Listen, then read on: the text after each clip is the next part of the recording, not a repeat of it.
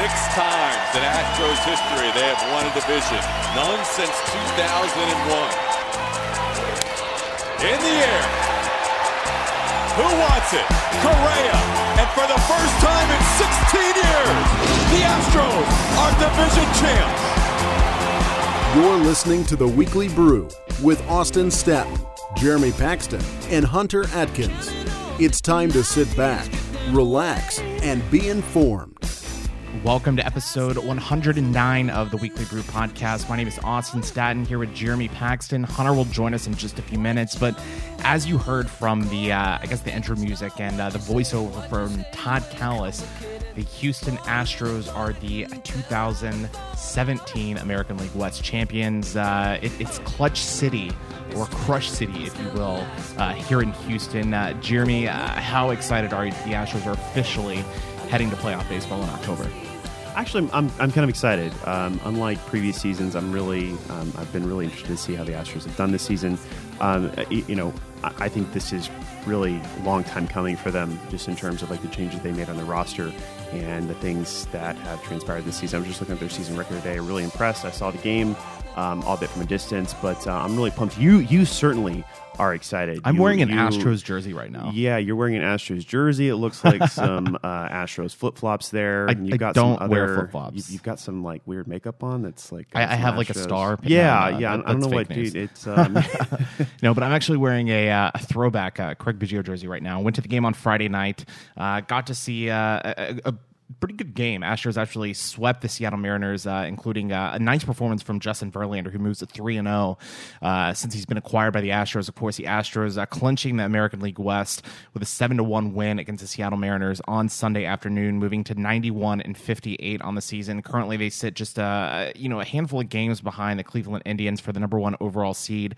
You kind of hope that they get that, but we've got about 2 weeks left in the season, so we'll see. But Jeremy, we have some fun guests on today's show. We've got Supreme Court Justice Don Willett, who, as you said, is a boss. Texas Supreme Court Justice. Yeah, Texas Supreme Court Justice, who was in the running for, I guess, Scalia's vacancy, and is speculated by a lot of people that he is going to end up on the federal bench, whether it's at the the appeals court level at one point or potentially the Supreme Court. Also, we've got Monday morning quarterback Tim Rohan, who was also a writer for Sports Illustrated. Great interview with him. Hunter and I handled that interview. Then, of course, we'll have Taylor's top takeaways with Taylor Bisciotti at the end of the show. But Jeremy, it's episode 109. A lot went on this week besides, of course, the Astros winning the American League West. Thursday night, the Texans got the first win of the season against the Bengals. Deshaun Watson moves to 1-0 as the starting quarterback. And you're pausing right now. I think you want to interrupt. What's going on? I do, because the Bengals are such a terrible team. They were 0-3 in the red zone. They haven't scored a offensive touchdown this season. Right, and so that's kind of my point. I mean, like, I'm glad the Texans are patting themselves on the back for this win. Great job. I mean, I think it was important for a team that's supposed to go 9-7 this year. I think it's going to be a long road to that if they're actually going to get there. So I don't know. The Bengals held the Texans like 260 something yards. So it wasn't the prettiest game for the Texans. It was but the fact that I was impressed with Deshaun Watson and that he managed the game effectively. He did not turn the ball over. He had a nice run. I mean, look at it this way: the Texans have an atrocious offensive line, right? Deshaun Watson was able to move around in the pocket, make things happen. He had that long touchdown run to put the Texans on top early, but I was impressed by him. I mean, he still has a long way to go before I think he's gets to that elite tier or even that second level tier for a quarterback in the NFL. But it looks like the Texans finally have one, maybe a quarterback, and two, a mobile quarterback. Well, and defense stepped up too. I mean, J.J. Watt got 6 good pressures on Andy Dalton. I'm really pleased with his performance both on and off the field. On a side note, I think his fundraiser is hovering around $37 million. It officially ended on Friday, and I last that I had checked, it was over $33 million. I think right now they're kind of waiting to see where that goes. But yeah, J.J. Watt, great game. He didn't rack up any sacks, but he was putting a lot of pressure on Andy Dalton.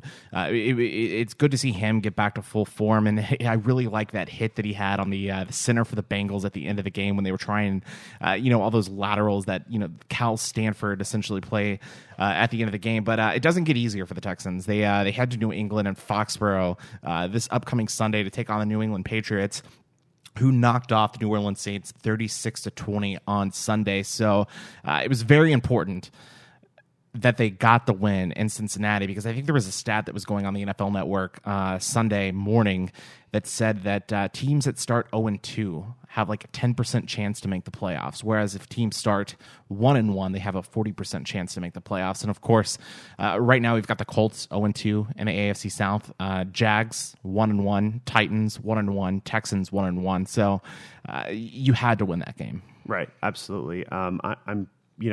I do think the Patriots are beatable.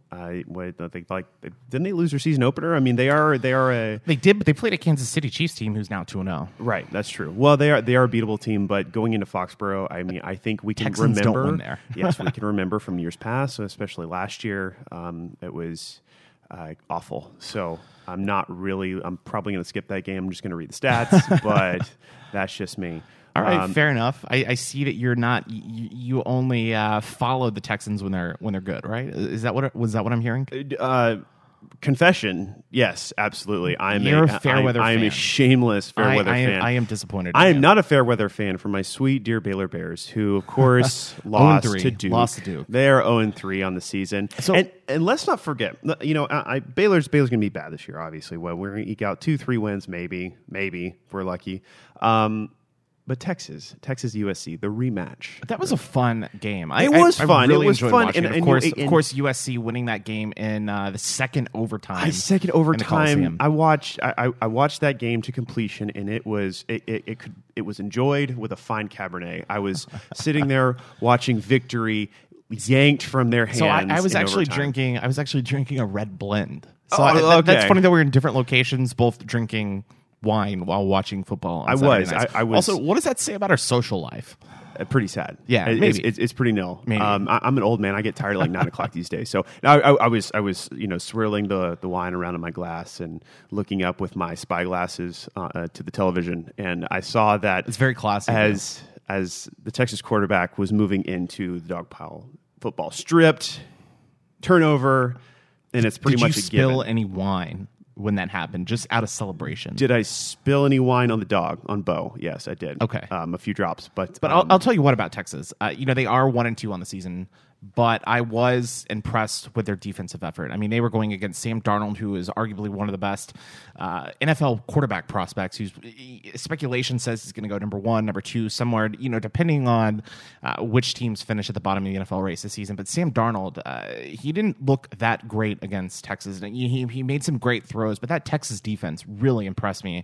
And I think Tom Herman does have this team moving in the right direction. I think they're going to steal some wins this year from, maybe the likes of Oklahoma State, or TCU, that upper tier of the Big 12. I would agree with that. I think the Texas OU game is going to be really interesting to watch this year. I mean, you have to remember they were playing the number 4 team in the country and are on their home turf.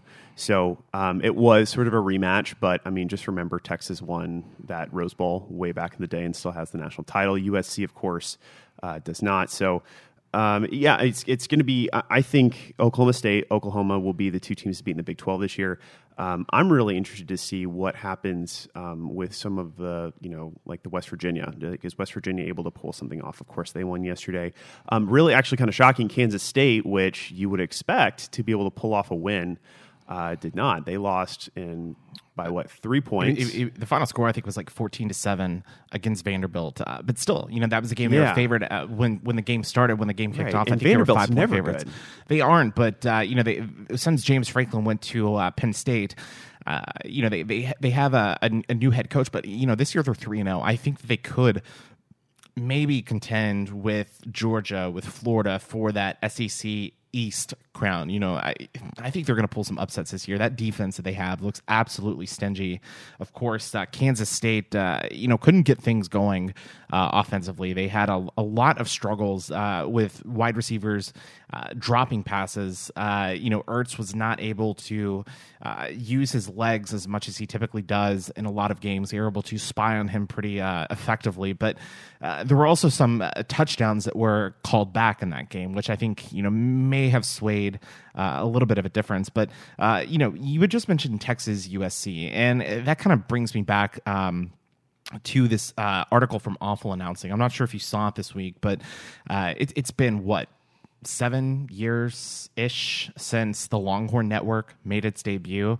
And the Longhorn Network made its debut because, in the late, I don't know. Is it still around? It is, but from the stretch of 2005 to 2010, when Texas played in 2 national championship games, of course going 1-1 with a win against USC, a loss against Alabama, they were the premier college football team in America. And so there was a lot of speculation that this Longhorn Network was going to catapult them to the next level. And of course, we saw Texas A&M not satisfied, Nebraska not satisfied, Colorado not satisfied. Right. And they all left the Big 12. It broke the conference as it was constructed. And really, if we're being honest, I don't blame Aggie for going for the I don't SEC. blame Texas also for, inking a 12-year, $295 million guaranteed contract. Right. ESPN enabled their dumb decision. And it's ultimately on ESPN to deal with those consequences, both financial and otherwise, because, and no one could have predicted what the NCAA did because the plan was to televise high school sports on the network when football and Texas sports weren't.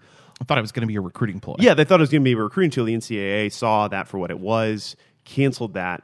And then, of course, no one could have forecasted, at least back then, that people would be unplugging by the tens and hundreds of thousands from basic cable packages and sports packages, and no one could have forecasted that huge revenue loss that was heading for sports media. So, looking at it now, I think the last thing I read, which I think was a couple months ago, that they were forecasted to make a profit maybe this year. But to me, it's interesting because the biggest thing was, one, as we just mentioned, it would give Texas a recruiting advantage, which would, essentially put them on another level, right, in college football. That would put them as the team in the Big 12, and that's what a lot of these schools wanted. But there was an interesting article this week, and again, Awful Announcing, and it was profiling a Mac Ingle story from the Fort Worth Star-Telegram. But the story said that the creation of the Longhorn Network derailed a conference, but in actuality, the fear was sort of misbalanced. I mean, it didn't create this competitive imbalance that a lot of people thought. And now we see schools like Nebraska struggling because they can't recruit the state of Texas. Missouri struggling because they can't recruit the state of Texas. So, I don't know, is the Big 12 better off now in 2017 than it was in 2011 when the Big 12 network launched? No, we're still the sick man of the Power Five. There's no doubt about that. I don't think. If you look at revenue, it's good, but it's SEC is of course the king in terms of network revenue, but I'm disappointed to see the fact that the conference we're still called the Big 12. Yet we have 10 members. Well, and same thing with the Big 10 with 14 schools. Well, sure. And in the Big 10, they made some dumb decisions. Like Maryland, really, Rutgers, yeah. So I think we've got poor little West Virginia, which I actually like West Virginia. I think that they're a good addition to our conference, but they're all the hell the way in Morgantown. And geographically, it doesn't make sense. It sort of reminds me of the way that the AAC is kind of made up, where you have these schools that are across the country from each other, don't really have a whole lot in common. So I would like to see 2 of the older schools possibly come back into the fold. Who knows? I don't think that happens. Money's going to talk. Money's going to talk at the end of the day. So if the money's not there for either of them, it's not going to happen. Right. And of course, the Big 12 has struggled with the college football playoff the last few seasons, but Oklahoma had another win this week, against Tulane. It was not really an exciting game. They move up. They actually fall from number 2 to number 3 in this week's AP poll and coaches poll as Clemson passes them. But Oklahoma State actually shot up in the AP poll. They moved from number 9 to number 6 after a blowout win on the road against Pitt. They're number 7 in the coaches poll. But Oklahoma State has a tough matchup this week at home against TCU, who is ranked in both polls 15 or 16 depending on which you look at. They had an impressive shootout win against SMU. But I don't know. I think this year can be competitive for the Big 12, and I think it would help the conference credibility long term if they can get one who knows, maybe 2 teams I think in the playoffs. The speculation has been, we're talking about playoff teams. I'm still thinking conference expansion here. The question is, if the Big 12 did expand, who would they add? And of course, the more recent talk has been looking to the Pac-12 because there are a lot of unhappy schools there, particularly the Arizonas. But I don't really see that don't happening. look competitive right now. Yeah, don't look competitive. But I think to add to your argument, that it would be in the best interest of the Big 12 to get a playoff contender, like a legitimate playoff contender that actually looks good, not just Oklahoma going in there and embarrassing themselves. Yeah, but Baylor, Oklahoma this weekend, it's not going to be pretty. It's not going to be pretty. They are a 26-point favorite. It's kind of funny. In these kind of games, you sort of expect blowouts, and it might be a blowout. But I actually, so if we're looking at Baylor, looking at this past week, there were some things that improved, right? I mean, defense looked better. Defense looked a lot better. It was offense that was a shabby wreck. It was the pick sixes. Zach Smith threw 3 interceptions. We had 4 turnovers total. It just, poor performance offensively, which is, of course, if you're looking at Baylor over the past, under Bryles, that's like completely opposite of what it's out of we're used to. Yeah. Yeah. And okay, so switching gears to another, I guess, big story that took place this week. Jamel Hill, who is the host of SportsCenter 6 on ESPN, she sent out some tweets Monday or Tuesday of this past week criticizing President Donald Trump, saying that him and his supporters are white supremacists. ESPN did not suspend her. They issued a public reprimand.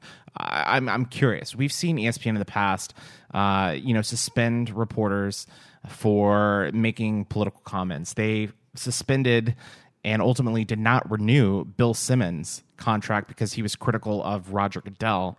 They essentially let go Curt Schilling because of some conservative type comments that they made. They recently suspended Linda Cohn for criticizing the company, based on losing viewers for being allegedly left leaning now. But Jamel Hill essentially just got a public reprimand and a slap on the wrist. I'm curious. I think I know what your take is on this, but I'm curious. What is your take? I mean, do I have to say it? I mean, ESPN published their head editor published an article talking about, because one of the complaints from, I think, a lot of fans here the past couple of years is that ESPN has become overtly political. They've taken something that's an escape for people, sports, right, and they've interjected, different political agendas that sort of make it harder to enjoy sports without getting some sort of statement about some social issue or some political issue that seems to be relevant to the people writing about it. So I don't necessarily mind the whole interjection of sports and politics. I mean, that's right. Kind of why we have the show. And that's a separate issue from this, but it's connected. And what I think is probably most obvious to any onlooker, even someone on the left side of things, is that ESPN has an agenda. They have a bent, and they have an agenda to their shareholders. And Jamel Hill lines up with that agenda more so than a conservative might. So did you see Clay Travis from Outkick the Coverage this week? So one, he kind of made an ass of himself on CNN by saying that there are 2 things that he believes in. That's the First Amendment and boobs. And yeah, that's actually what he said. I saw a couple articles condemning Clay Travis. Right. But granted, he is outlandish, and he was probably doing that as a publicity stunt to get more people to his website, which, he owns his website, he owns his sales, he's done very well for himself. That's his own thing. But he's speculating that with the numbers that SportsCenter 6, are declining, year over year, week after week, that maybe Jamel Hill is using this as a way to exit her ESPN contract and sort of make a name for herself. That's all speculation. I don't know. That's a fascinating take. In other words, brand yourself as an extremist in your own network to get fired because you don't like your contract. That's really interesting. I don't know. I mean, Clay Travis has a lot of interesting ideas. Yeah, he's definitely an interesting character, without question. Yeah, but I don't know. It's something to follow here. I can't speak to that. All I can say is that the fact that she still has a job speaks to ESPN's bias. Because if this was a conservative saying basically conservative things about, say, immigration or Kaepernick or take any hot button issue in sports that involves some sort of mixing up politics, and she would have been out. Yeah, but I mean, for me personally, one of the reasons why we kind of started this show is because we wanted sports, politics, and pop culture, and we're going to kind of discuss that here in a little bit with Tim Broen from Monday Morning Quarterback. He wrote a great piece last week on Colin Kaepernick. He actually wore a Colin Kaepernick jersey to a Bills game. And, of course, the 49ers were not playing. And it was interesting to hear his perspective not only what he wrote in MMQB, but just hearing his perspective about being there around Bills Mafia, and just to hear their, I don't know, some people supporting, some people heckling. It was very, very fascinating to me. But one last item before we move on, Richard Deitch, who we've had on the show just a few weeks ago, he had an interesting tweet Sunday morning saying, from a source, Fox Sports digital page views from August 19th to September 17th, 16.7 million page views. From May 27th through June 25th, they had 143.9 million page views. What changed there? I know the answer, but I'm asking you, what changed there? I'm gonna throw this one back to you. What is your take? So it's very easy. May 27th through June 25th, they had actual sports writing on their website. Since then, it's been all video content, and that's fascinating to look at a 1 month comparison. 143.9 million people looking at your page, down to 16.7. I mean, Fox is looking to try to compete with ESPN. How do they do it? Well, this is really interesting because this has been something I think Hunter has in some of our conversations about like media and how like the quality is declining for the sake of like the clickbait mob, right? I see a lot of articles that either take in any number of things, either sports, science, other things that we might discuss, on a show like this, and they essentially pervert whatever is actually out there, whatever facts or whatever truth is out there about something, and they sort of contort it to make it to where it's interesting and clickable, and oh my gosh, I'm outraged, right? So there's this clickbait outrage mob, which, it just toys with people's emotions on Facebook, Instagram, Twitter, whatever, and it's just for ad revenue. That's it. I mean, there was a story. There have been several stories this week about there was a story about they found some bones or something about there's this Viking that they found the bones of, right? And there's been all these stories in IFL Science and National Geographic, and they're completely all of these stories about this Viking that's supposedly like a female warrior, when in fact it might not be. They're all saying without a doubt this is a female warrior, right? And it's simply to drive clicks for people to go to those pages and read the story, even though the original research article doesn't necessarily say that.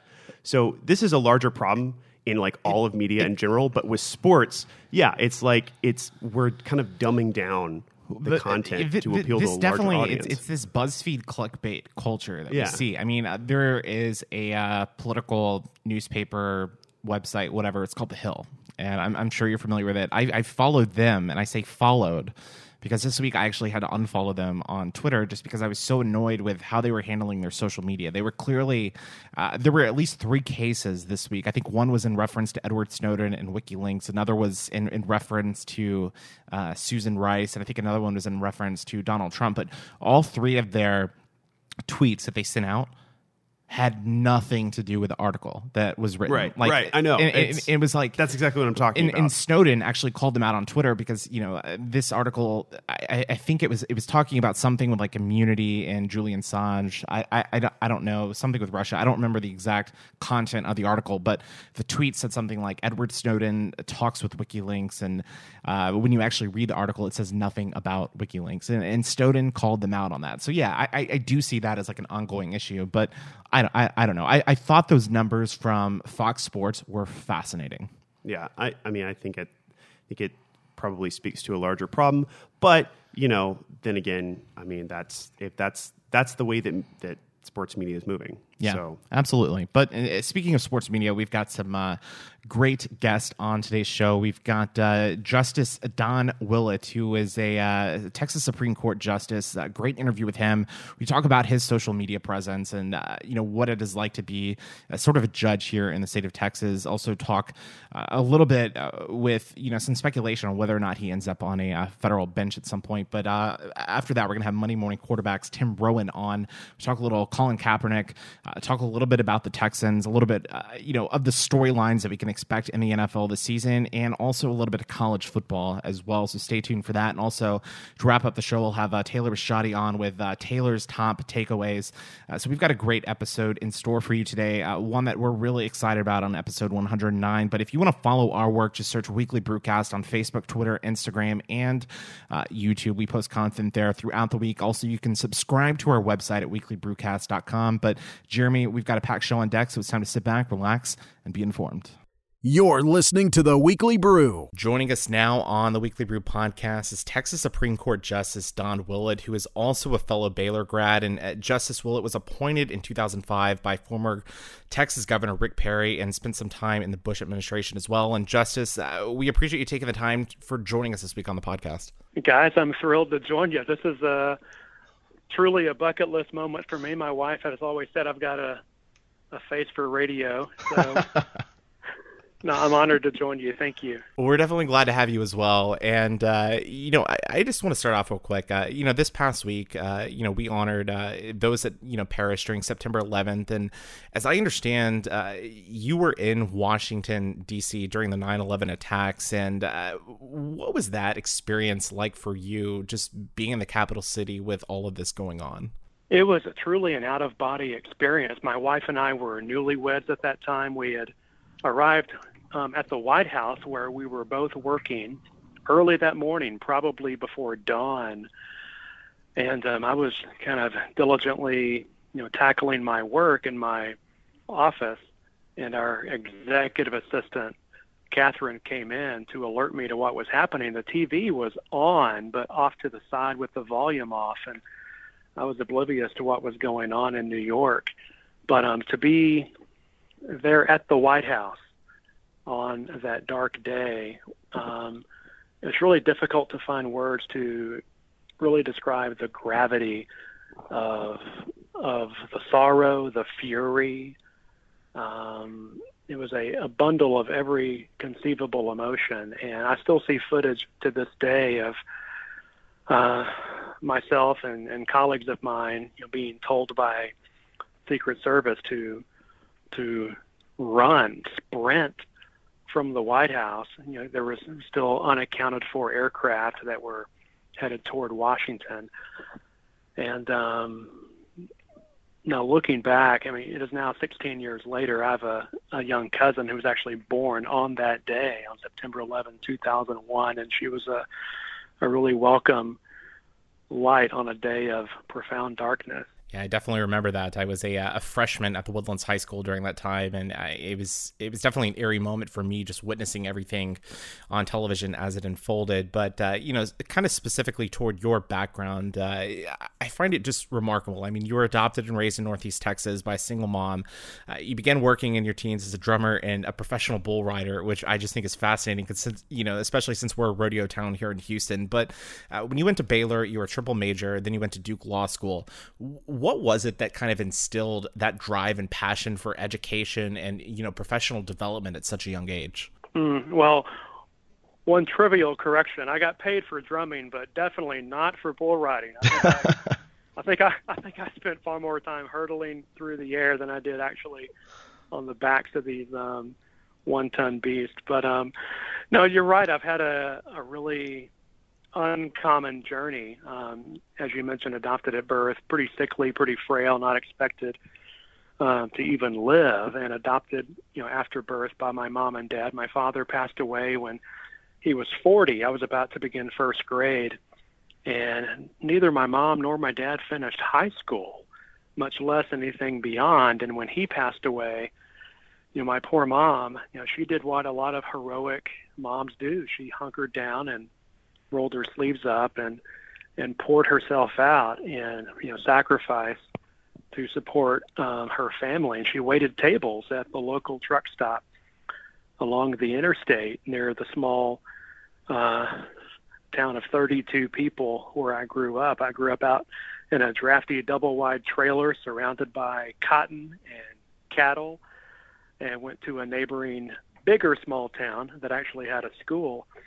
But I'm sort of living proof, I guess, of the potency, what a catapult educational attainment can be, how it can really elevate the trajectory not only of your life, but the lives of generations to come in your family. And it's really remarkable to be kind of at the vanguard of a new era in your family, where it's kind of expected now that your children and their children will have a wider range of opportunities because of some doors that God has opened for you. My mom, bless her heart, she's about to turn 87, and she lives in the memory care unit of a facility outside of Austin, and I visit her frequently.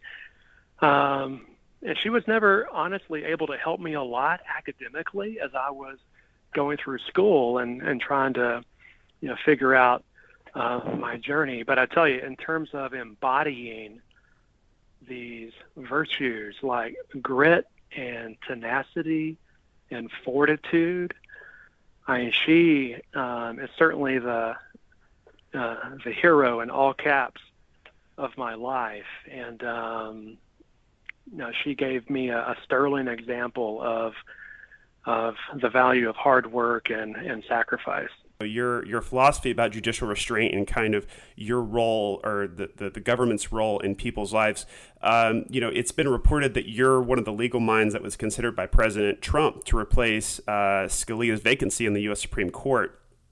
Do you think that your judicial philosophy puts you in a prime position, maybe if a vacancy in the court opens up here soon?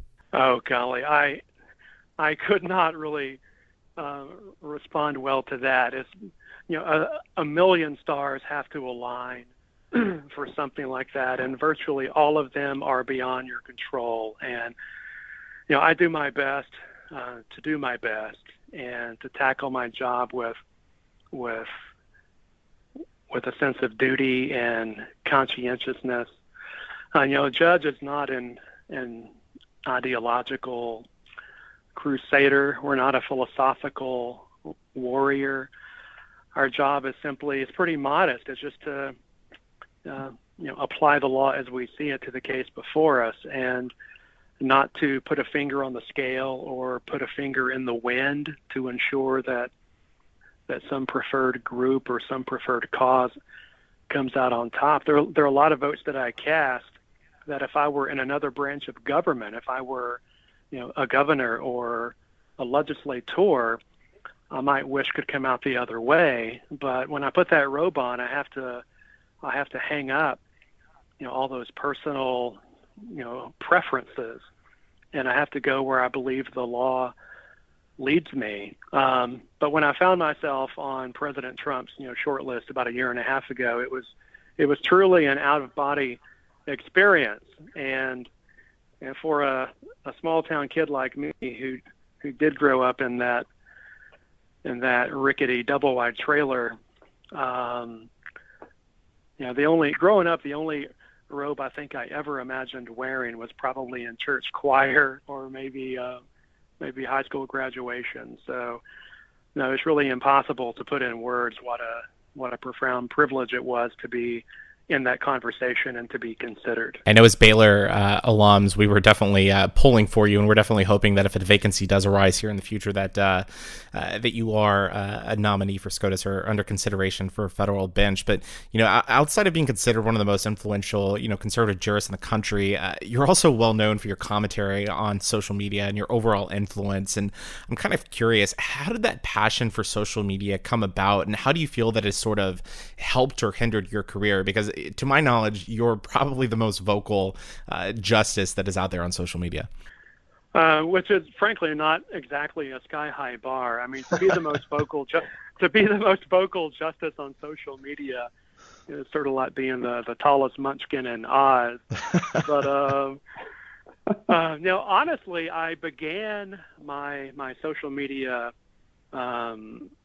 antics when I was running for re-election back in 2012. We have to run for office every 6 years, and voters often know close to nothing about who these obscure judicial characters are. And, my name ID among the public hovers probably somewhere between slim and none. And voters get into the voting booth, and often their judicial selection method resembles eeny, meeny, miny, mo, or something even worse. And it often turns on, how ballot-friendly is your name? Is it alliterative? Is it ear-pleasing? Does it have a judicial ring to it? So in a statewide election like I run, 254 counties, a couple of time zones, it is all about trying to tattoo your name onto the noggin to try to embed it into the short-term memories of voters. And more Americans consume information, especially political information, online and via social media. And it became obvious to me that it's really political malpractice not to leverage the potency of social media smartly, and try to remove distance, try to build awareness, and try to raise visibility. But yeah, as an obscure judge, you've really got to wield every tool you can smartly and effectively to reach voters. So it began as a political communications tool, but as a judge, I'm somewhat muzzled, thankfully, and I'm not expected and certainly should not wade into disputed legal or political issues. So I try to stay above the fray and keep it light and entertaining, but I really enjoy the civic education aspect of it. I enjoy kind of demystifying and humanizing this mysterious branch of government, and to hopefully reinforce people's confidence in the judiciary. Well, and that's a really interesting way to take Twitter or social media as a way to reinforce people's confidence in an institution. Would you say, that you would have any advice or thoughts on how other political figures use Twitter or social media to the end of, advancing confidence in their institution that they represent?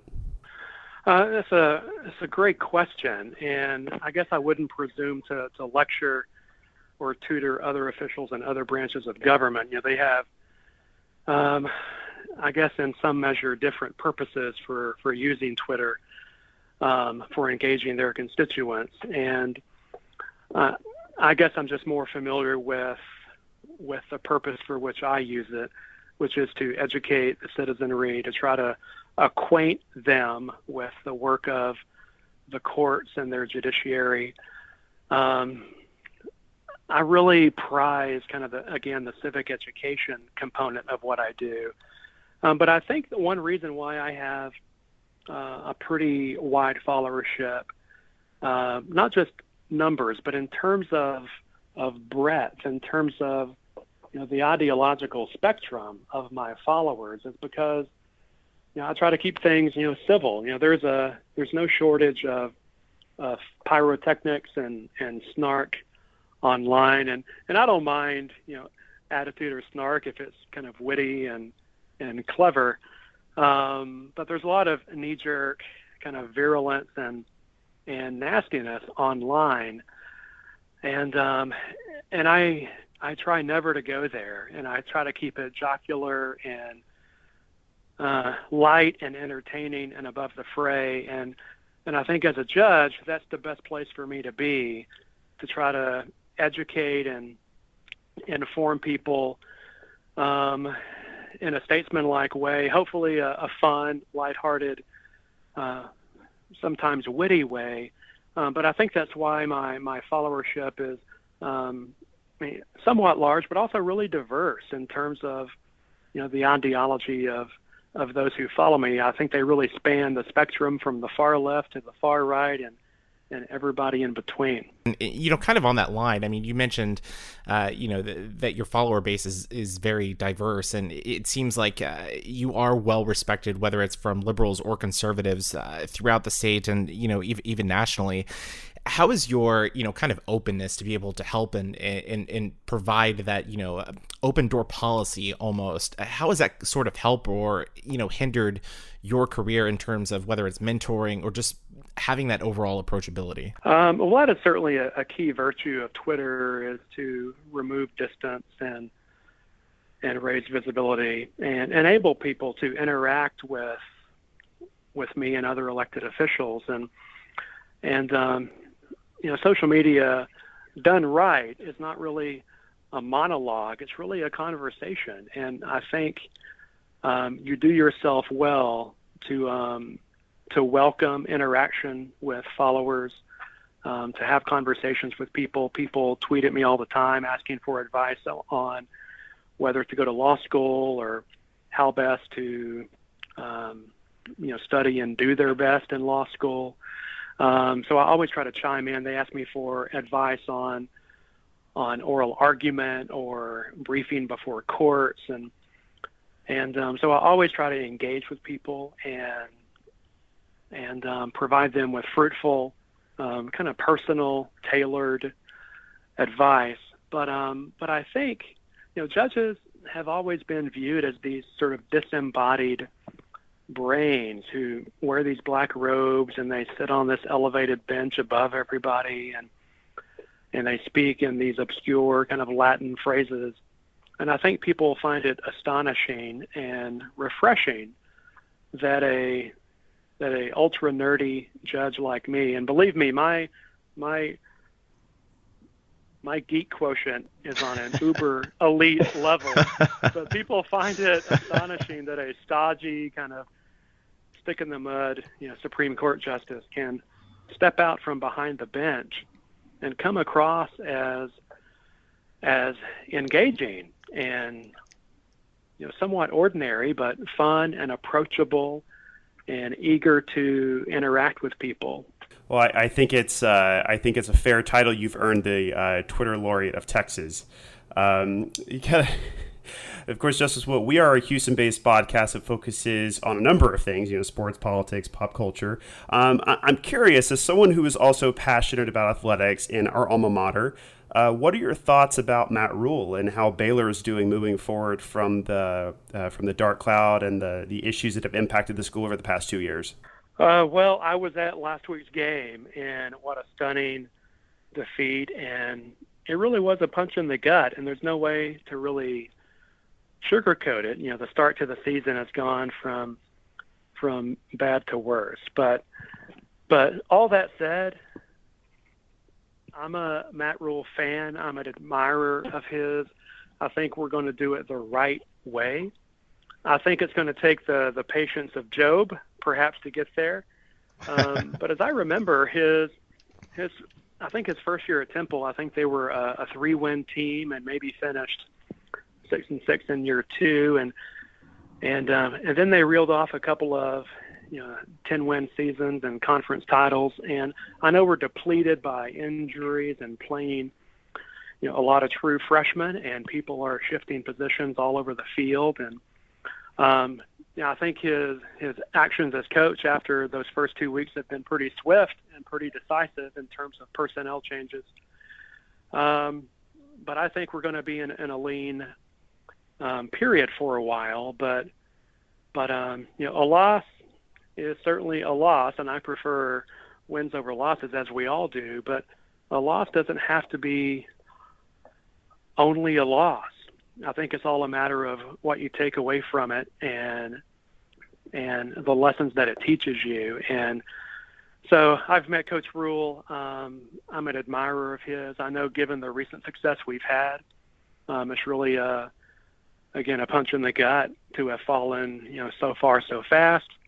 But I have confidence that he's going to kind of rebuild this program brick by brick and do it the right way. Yeah, I definitely kind of agree with you, especially that brick by brick sentiment. We had Amy Paget from Sikkim 365 on the podcast a few weeks ago, and that was something that she reiterated as well. But again, we have Justice Don Willett from the Texas Supreme Court on the Weekly Brew podcast. And, for those that don't follow you on Twitter or social media, and those that want to kind of follow your work and, whether it's on the Supreme Court or, just the insights you provide on social media, what is the best way for them to follow you? Best question of the podcast. They can find me on Twitter at Justice Willett with 2 T's on the end, Willett. I'm also, for what it's worth, I'm on Instagram as well at Justice Willett, Facebook, Justice Don Willett. But I'd love for people to follow along. Condolences in advance. It'll change your life. Maybe not necessarily for the better, but it'll be fun. But no, I can't overstate my gratitude, guys. I'm thrilled to join you today, and I'm eager to go back and listen myself to a number of your prior podcasts. Well, Justice Willett, we definitely appreciate you taking the time and joining us. It's been an absolute pleasure speaking with you today. My honor, guys. Thank you so much. You're listening to The Weekly Brew. Joining us now, Tim Rohan from Sports Illustrated, formerly of the New York Times, and currently of my heart. Tim, how are you? Hunter, Austin, guys, thanks for having me. This is truly an honor. That's definitely not true. No, it's definitely not truly an honor. You are doing me a solid for all kinds of lascivious favors I've done for you in the past. I don't know what that word means, but that's not true, Tim. You know what that word means. Your middle name is lascivious. I challenge your listeners to go look up that word right now. To educate our audience a little bit more on Tim's background, one of the things that I think Tim is really exceptional at is being put into a reporting situation. So much of journalism now is, you have websites devoted to quick reactions, whatever happened in the big game, and then they'll write some pithy or humorous story and a react. But Tim is an excellent old school reporter in that you drop him into a place and he will come out with the best story. And I think that your recent story, Tim, where you wore a Colin Kaepernick jersey to a Bills-Jets game, is a fantastic example of that. What were your expectations going into reporting that story? And then what were the experiences that were unexpected that you came out of it with? Yeah, well, thanks for the kind words, Hunter. I could say the same thing about you. But no, so the expectations going in were I might get beat up. I might get punched in the face. I wrote about that in the story. Just, and the editor that assigned it, this wasn't my idea. This is an editor's idea, and the editor that assigned it was kind of, sheepish, like they thought, I don't know, people really thought like, hey, you might be in some danger here. I mean, people feel very, very strongly about Kaepernick and what he's doing on both sides. And so, there was a real thought that, I don't know, I was thinking walking up the stadium, I might get beat up today. I went to the game with my buddy, and he was really afraid. I didn't put all that in the story, but he was really not okay with doing this. He was like, as soon as he heard what we were doing, he was, because I kind of signed him up. I was like, hey, look, Pat, you're coming to the game with me. And he was very nervous. But and then the actual experience was, spoiler alert, I didn't get beat up. We kind of walked around to the tailgates before the game. There were certainly people. I mean, I got a dozen comments, probably more, of people that, it was always as they were passing by, tailgates, you're around, hundreds of people. And so people passing by. Who were mostly drunk. We were mostly drunk, yeah. And it's 9 a.m, mind you. So, there was always it is what you would expect, they'd walk by, it'd take them a second to kind of recognize that, why is this dude wearing a Kaepernick jersey at a Bills-Jets game? And then, if they knew what it was, some might, cuss me out or drop an expletive or tell me to get out of there or whatever. So those people were, it was, you fear that maybe one of those people would actually, turn that into an action. But, the people that I interacted with were pretty cordial, and, but I noted it in the story. I think it, probably played a big role that I was a reporter. I couldn't misrepresent myself and, just be like, oh, I'm a regular Joe wearing a Kaepernick jersey. Like, no, I was, writing a story, and, I kind of had to identify myself as such when people kind of engaged me. One of the things that I thought was very fair of you is that in your story, not only did you explain that you represented yourself as a reporter, but you can't deny the impact you might have had simply also being a white man, right? You ran into, I think it was a black couple who were fans, right? Who said that they wear Kaepernick jerseys all the time. Yeah, exactly. Yeah, there was a black middle-aged couple, Jets fans, And the woman said her and her son, she actually, after the story came out, she tagged me on Instagram, pictures of her and her son in their jerseys. And the son looks adorable. But she was, yeah, exactly. Yeah. So, I mean, the story notes, like, she would have had, if she had worn her jersey that day, I can't imagine what the reaction or what kind of response she would have gotten. It was just another example of how, I mean, people really, really, really, really feel strongly about that. And I think we kind of, already knew that, but I don't know, seeing it on a ground level is kind of shocking. What do you think is the next evolution of the issue? Like, what's the next step? Because there were so many profiles of Kaepernick that came out before the season. The New York Times profiled it, the Washington Post, Bleacher Report, your story, et cetera, et cetera. What is the next thing that you think is going to happen regarding him and the issues? You could look at it, because Michael Bennett's going to continue to sit, right? And there's going to be these protests are going to continue, and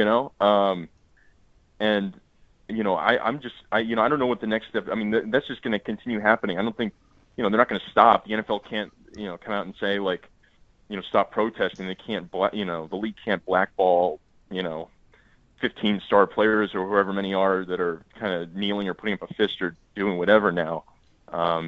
So I think, I honestly think the next step is there's going to be some resolution with either Kaepernick's job status, like maybe someone signs him, maybe a quarterback gets hurt in week 3 and, someone needs a backup in a pinch, or he's going to come out. I don't know. I think, like you mentioned, all these profiles have been written by all these national media outlets. He's going to come out and say something at some point. I mean, he's been tweeting, he's been active on social media. He tweeted supporting Jamel Hill the other day. I think he tweeted supporting Michael Bennett after, Bennett told his story on Twitter a couple weeks ago or whenever that was. But I don't know. I think at some point he's either going to break his silence or something's going to happen with his job situation. His supporters are trying to, pressure the NFL to kind of, there was a rally outside the league headquarters a couple weeks ago, and they wanted the ralliers there wanted to set a meeting with Roger Goodell. I don't know if that happened. I don't know. At some point, there's going to be some resolution. I mean, if this drags on and Kaepernick goes the whole year without getting a job, you wonder if he's ever going to play in the NFL again. Yeah, I think one of the things that I'm kind of curious about is you see in the NBA that the league sort of embraces this culture of, you can speak out, you can have these political opinions, whereas in the NFL, it's not the case. And obviously Kaepernick has been blackballed by NFL owners.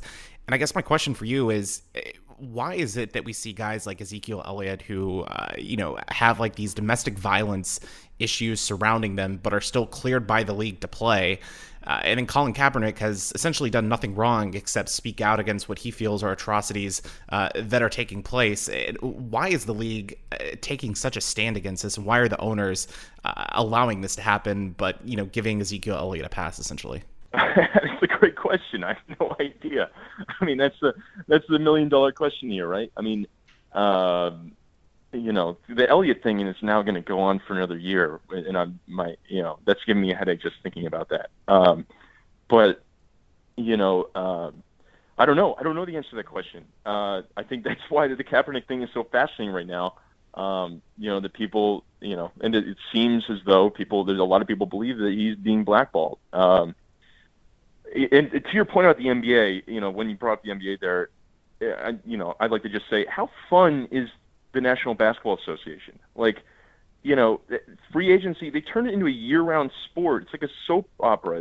You get to see that you feel like these guys, right? Like when Russell Westbrook's feuding with Kevin Durant, or when, Chris Paul comes and plays with James Harden down there in Houston. I don't know. It feels like, it's real entertainment, and I guess the NFL, for forever, right? I mean, you guys know this. The NFL just, no fun league, right? They just, I don't know. It's been intrinsic that it's so corporate, it's so buttoned up, and I don't know. That's why the NBA is only gaining in popularity, and why people are just, I don't know. NFL ratings are still down, right? I don't think the reviews after week 1 were very good.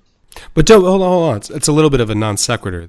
What I'm curious to know more about, I guess, is Roger Goodell's interactions with the issue, because so last year you did an awesome story where you interviewed players who had been disciplined by Roger Goodell, where they had to go have a meeting with him, right?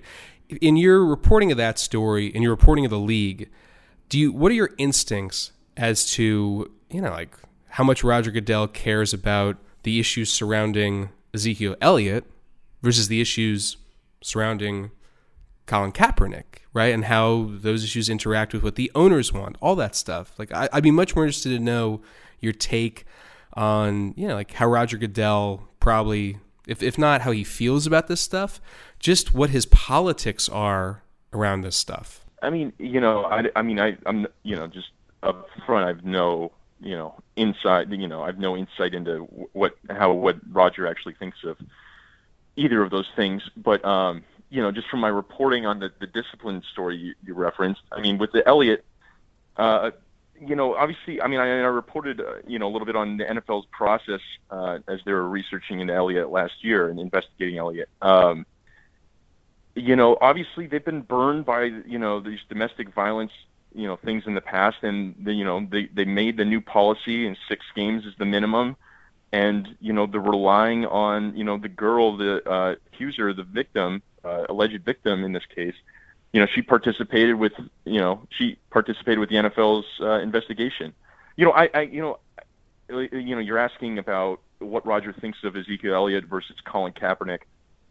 I don't know. I mean, it seems like apples and oranges here. Obviously, it's not Roger that's like accepting Elliott back in the league, but shunning Kaepernick, and that's why with Kaepernick, it's a decision that every team is making. I don't know if there's, and then now we're getting into the definition of blackballing, right? Like, I don't know if there's, if all 32 owners got together and said, hey, we're not signing this guy, but if each individual team is making this decision on their own, like, okay, we're not going to sign him for X reason, we're not going to sign him for Y reason. I just saw a headline on Twitter.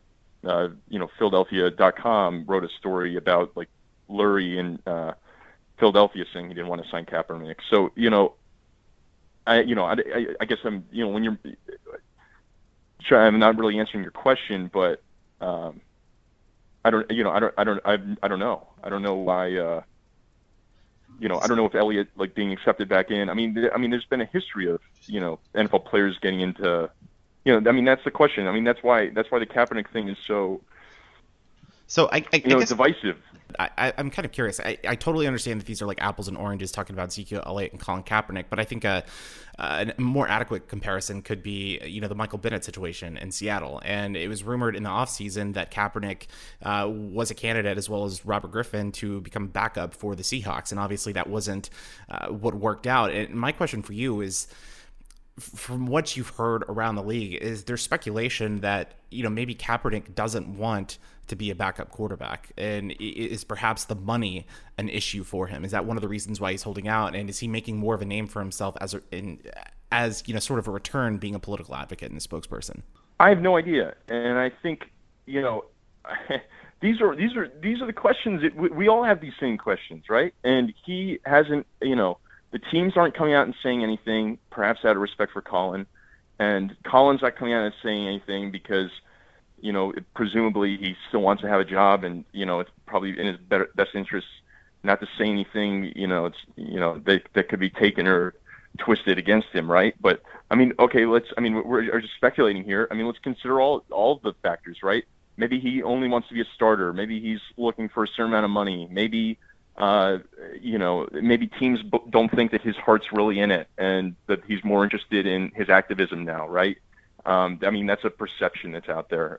Maybe the owner is afraid of backlash from fans and sponsors, which is a real thing, I've seen it just, talking to people about how strongly people feel about this and how they're boycotting games because he's kneeling during the national anthem. It's just, kind of, absurd thing.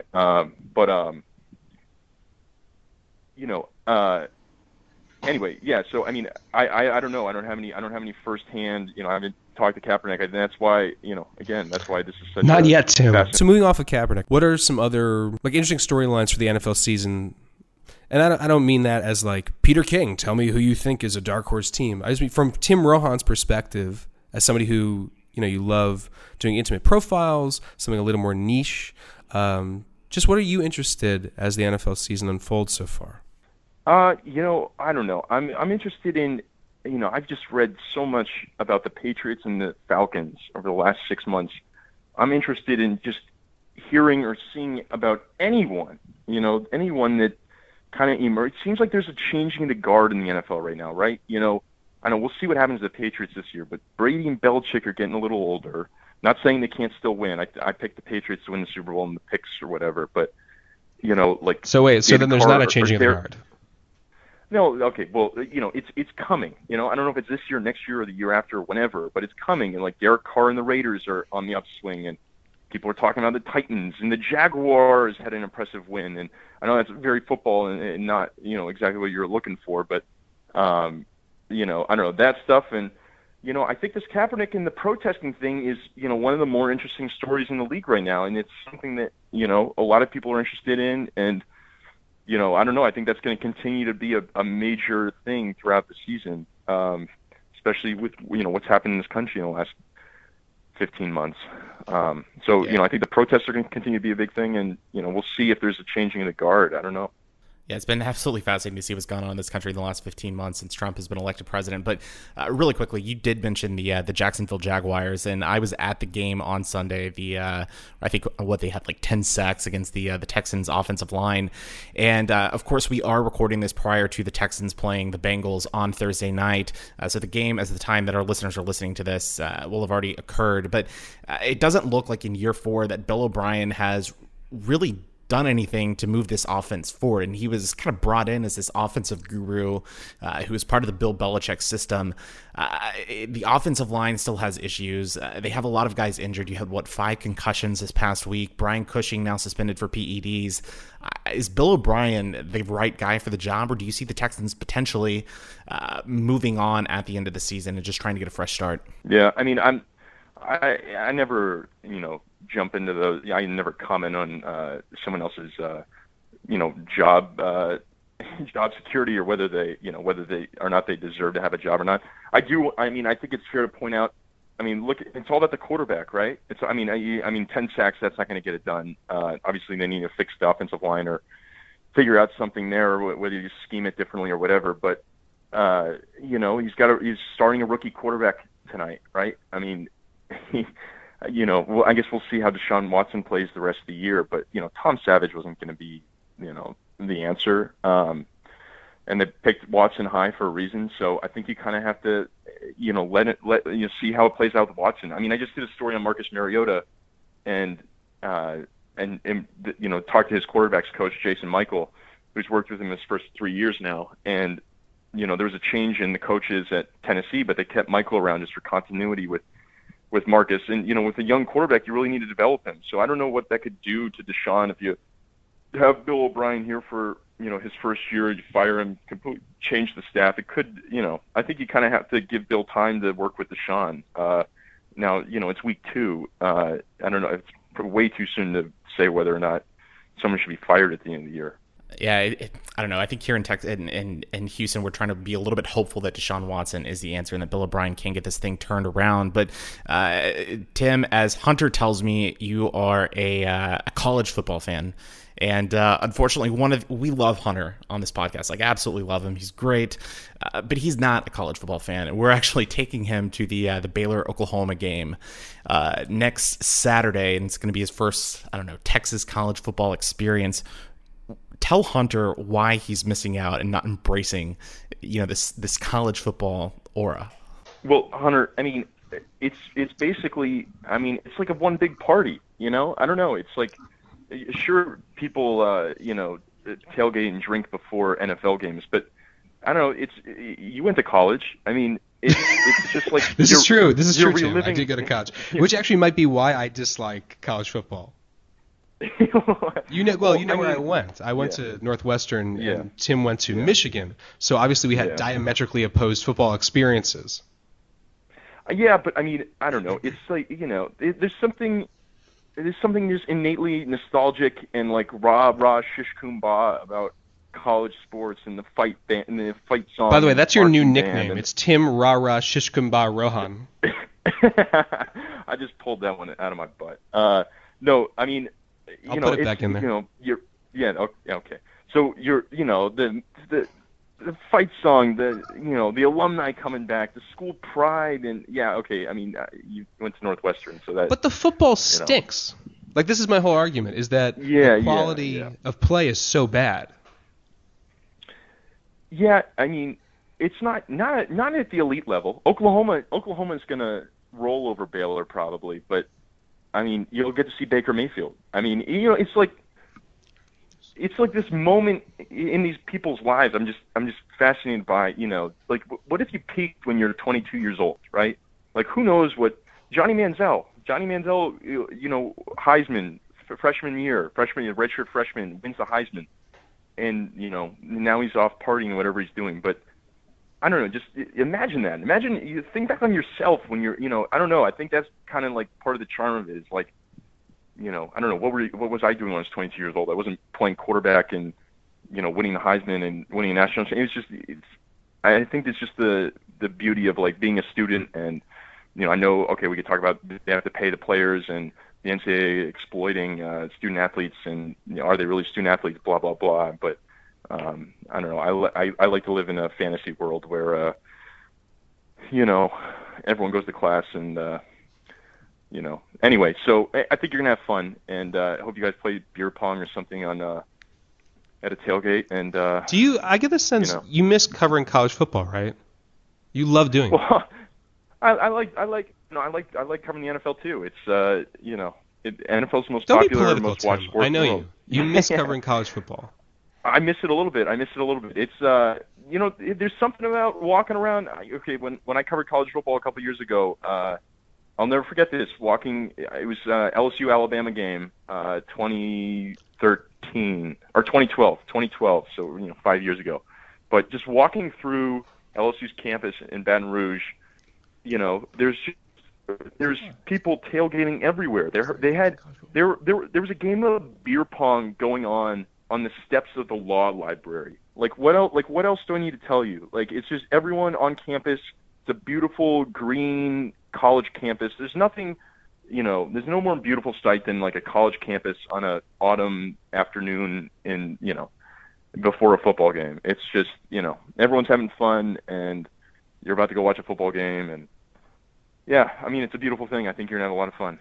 Yeah, we're definitely looking forward to having him up there in Waco at McLean Stadium, even though it's obviously a different situation than it was, 2 to 3 years ago. Baylor obviously in the rebuilding process, but when one of the things that I like about the new college football playoff system is, you can lose a game and still potentially win or at least get a playoff slot. And early on, it's kind of tough to tell which teams are good, which teams are for real.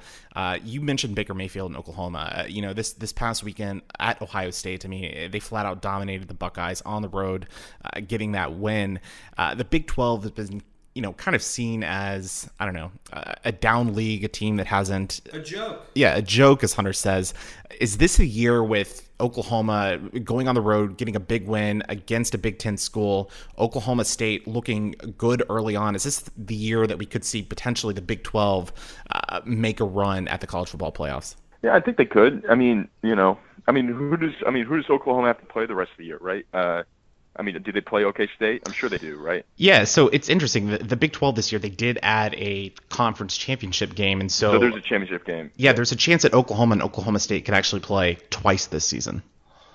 Okay, so you just hope. If you're a Big 12 fan, you just hope they don't, like, split that, or they don't like beat each other out, right? Like, you hope maybe one of them. I don't know if they're going to get two teams in. The Big Ten's pretty good this year. Alabama's, SEC will probably, SEC is always a power. It probably helps that, like, Florida State lost Francois in the first game, right? So, and then there's a big game, Clemson, Louisville this weekend. I mean, you're right. I mean, you can lose a game early and still come back and make the playoff. That's what I like about the playoff too. I think there's. Give us your picks. Who do you think is going to prevail? Okay, that's put me on the spot. That's what I do, Tim. I know, Hunter.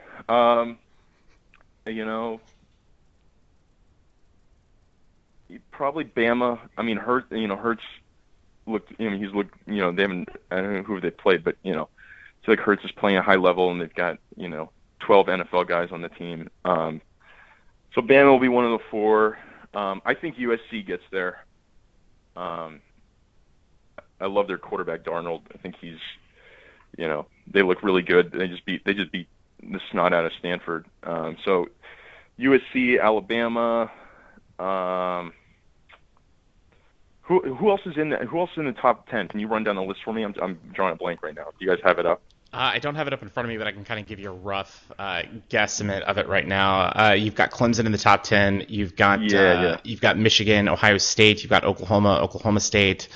Let's see. I think Washington is up there. Who else am I missing? Northwestern. Yeah, Okay. Northwestern is not in the top 10. Northwestern.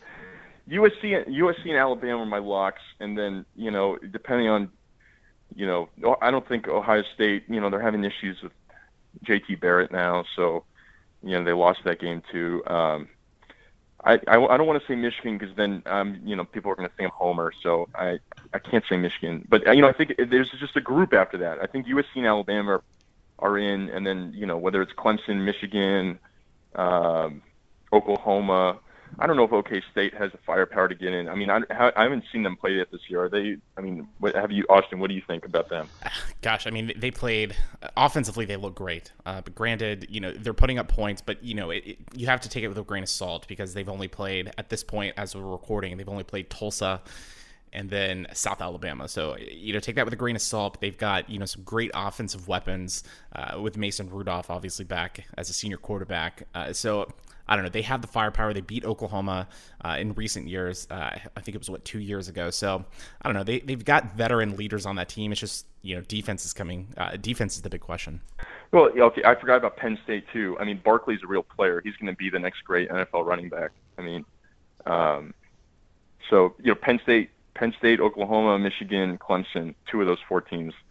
I have no idea, but I think USC and Alabama will obviously make it. But.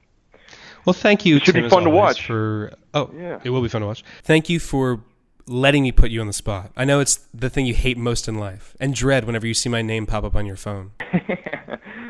I don't dread seeing your name pop up on my phone, Hunter, as much as you may think so. But no, guys, as much as I may think so, I could show plenty of evidence that suggests that you dodge my calls and dodge my texts. Routinely. But no, true. Tim and I had a really fun time at the Super Bowl, which Tim covered here for Sports Illustrated. And I'm going to give you a little outro here and say that if anybody wants to read Tim's work, it's exceptional. Even going back and diving back into some of his Super Bowl coverage, where you covered both teams, but also you did a really fun story where you spent 24 hours with an Uber driver. It was a beautiful immigrant story about a Turkish driver, full of a lot of humor. Clearly, you thrive in environments around drunkards. That's what I discovered. Another friend of mine pointed that out after the Kaepernick story. Those are my people, I guess you could say. Those are your people. And then, where can people find you, Tim, on social media? Yeah, I'm at Tim Rohan, Rohan. And I'm the guy tweeting out. My feed is just mostly Hunter Atkins stories. So, boy, is that a lie that we can easily vet. Also, wait, this entire time I've been mispronouncing your last name as Rohan. It's Rowan. Yeah, it's fine. Either way, I think it's pronounced Rowan as if the H were a W, but it's no big deal. We're friends. I know, but I feel well. Not only are we friends, but I've been crying it out in my sleep. And incorrectly for years now. No. So Tim Rowan. You're okay. Now I'm glad that I know. Yeah. And for all the single ladies out there, Tim is a handsome man. When we were covering the Super Bowl, you're gonna hang up right now? I'm gonna hang up right now. No, what? 0% chance. No, I'm giving you an endorsement. You're a tall, in great shape, smart, handsome guy, and you get a little anxious in the dating scene. I've seen it myself. I'm just saying, ladies out there, take it easy on Tim. He's a great guy. I can't speak for his kissing abilities yet, but I'd endorse them too. Austin, what's going on, man? Where are you? Where's Austin? Is he like he does this for all guests, so I wouldn't be concerned about it. Okay. This isn't new. Okay. Well, Anyway, all right. Well, Thank yeah, you so much, anyway. Tim. As always, stay in touch. And what's the next thing you're working on? TBD. TBD. I'll keep that under wraps. But sorry, I can't. No, it's can't all right. reveal I my expect secrets. that. It's Yeah. fine. We can all be Yeah. assured that it's going to be really good. All right. Thanks again, Tim. I appreciate it. Yeah. Thanks for having me, guys. You're listening to the Weekly Brew.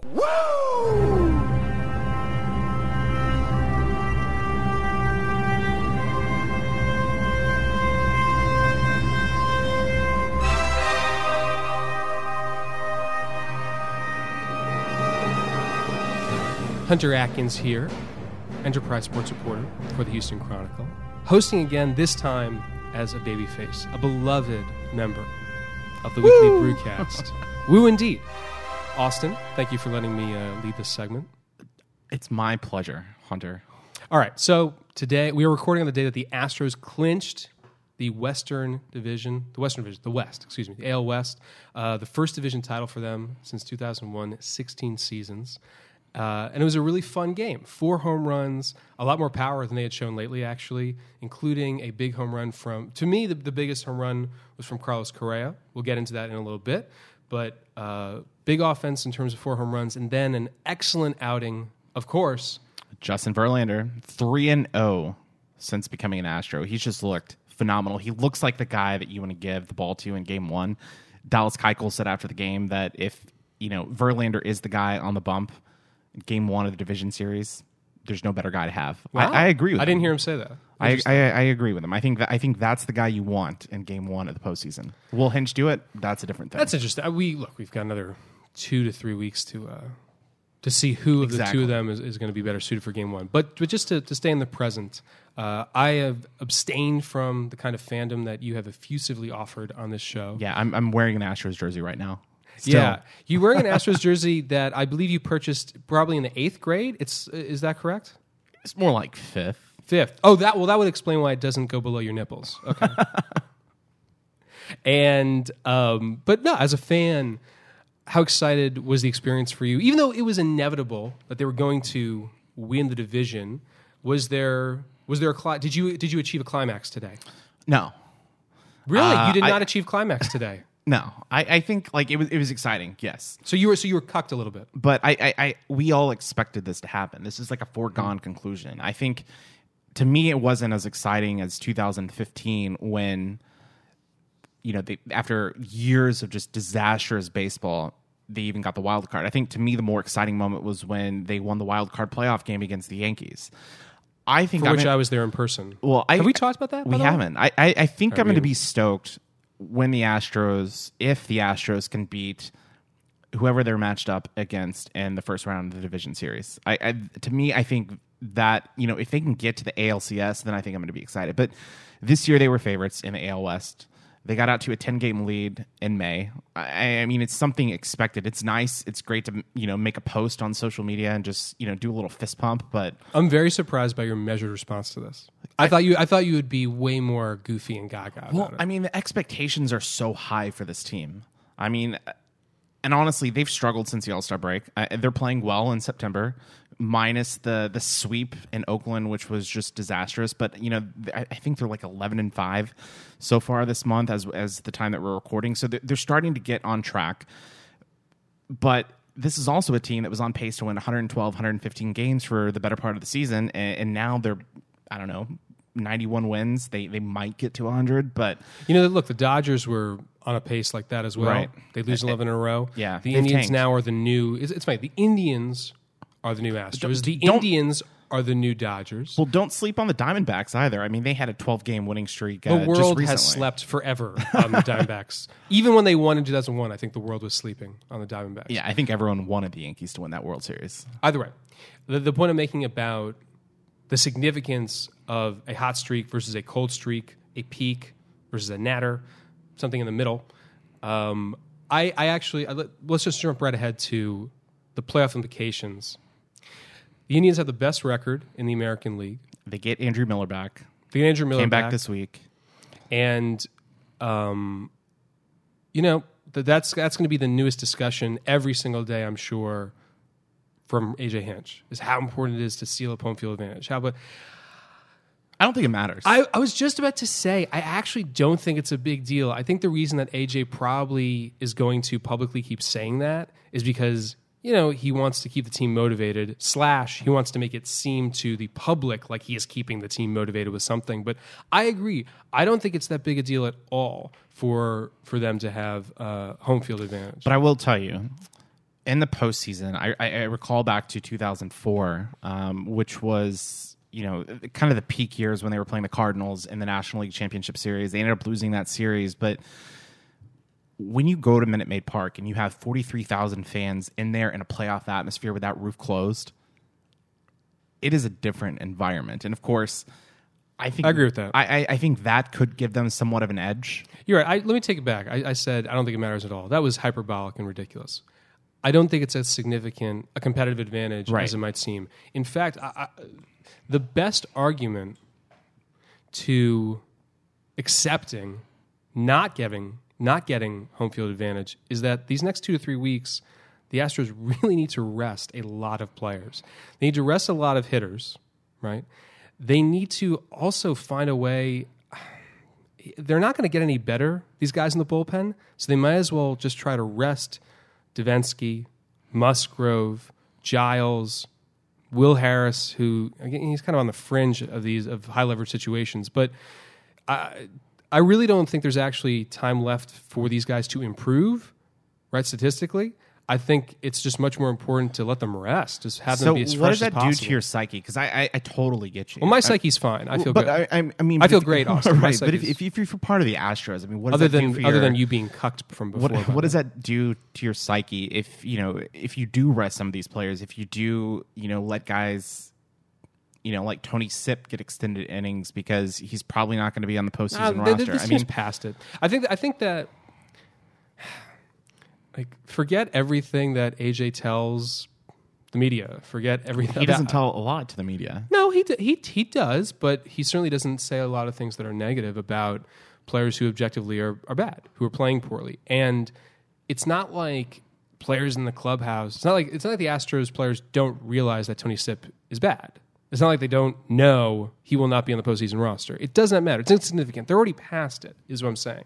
Especially now that they've clinched, every player can take a huge sigh of relief. Every player, I guess, except for the handful that are fighting for postseason roster spot. But it's insignificant. It will not mean anything. And there will be questions, I'm sure, about how, if he uses Sipp a lot more, if he uses Francis Martez a lot more, and they lose games because of those guys. The media, myself included, would say things, hey, you guys are competing for the best record in the American League. What about the conflict? How conflicted do you feel about bringing in guys like them who are less qualified versus really going for it with pitchers like Devo, Giles, et cetera, right? And I expect in those moments, Hinch probably will find a very political, diplomatic way to explain that those are the best guys for the situation. He wanted to rest some of his relievers, blah, blah, blah, blah. No, that'll be BS, all optics. Tony Sipp is probably going to pitch a lot, and it's going to be ridiculous. Yeah, just Astros fans are going to blow up on Twitter. Well, they might already be fatigued and tired of the whole discussion about Tony Sipp. But it's not just him, right? He'll be a waste. Goodwin will be a waste. Everything in terms of, if you want to talk about left-handed relievers, it's all the eggs have been pushed in. I'm sorry, all the chips have been pushed in the middle of the table. All the eggs have been put in the same basket for Francisco Liriano. And he had a good outing. He did. He looked okay this weekend, but he looked better than okay. He struck out the heart of the Mariners lineup. So that's better. One guy that I want to touch on, and is somebody that we've touched on a little bit in the podcast the last few weeks, and also via text this week with Derek Fogel, cousin of Jared Fogel. Yeah, cousin of Jared. Hopefully, we'll have him on here in a few days. No, Derek. Oh, but I was just say we'd have to get a collect. Lance McCullers. He had the bullpen session on Saturday. He was tentatively scheduled to start on Tuesday. That's not happening now. He's going to have another bullpen session. What can you tell us about him? I don't know. It's just it's a lot of secrecy, right? Do we believe Hench when he says that he wants him to be completely healthy, or is his stuff just not there in the bullpen sessions? Those are not mutually exclusive points. Oh, I don't. I mean, it's not a matter of like his stuff not being there. No, he's. Oh, you think that might have been a cover up? You're saying? No, because they probably would rather him work out the kinks in his stuff or his mechanics in one of these games that now don't really mean much or that mean less. Especially, like we said, they're not going to really go for broke in terms of getting home field advantage. No, I think he probably is in fact suffering arm fatigue. Lance has been really unhappy lately around the clubhouse, and how so? I don't want to get too into it. I really don't. It's just not worth it because the truth is I've not had a chance to speak with him. Like he's that is part of it. Is that Lance is one of the most fun, most interesting, smartest players in baseball to speak with. He's fabulous. He has not spoken to media much at all since. Especially since getting hurt, but really since after he had a really bad start in Detroit, I think it was. He had a bad start in Detroit. I covered that game. I asked him after that game if he had any injuries, if he was hurt. He said no. The next day it came out that he was having back discomfort, and it's unraveled since then. If this is the way that he would like to handle it, where he wants to be private, he doesn't want to speak openly about it. We can't begrudge him for that. That's fine. But I also it would be inappropriate for me to like make any conjecture or speculate as to exactly what is going on. Yeah, I don't know. It's you want to have a healthy Lance McCullers in the postseason. I think that gives you the best chance to win. And no kidding, dude. Well, I mean, imagine. Right. But it's an unrealistic discussion, I think, right. Because you just got to think about how much time is left. There's not much. 2 weeks. He would have. So if Lance were to have made his start on Tuesday, he would have had 3 starts before the postseason.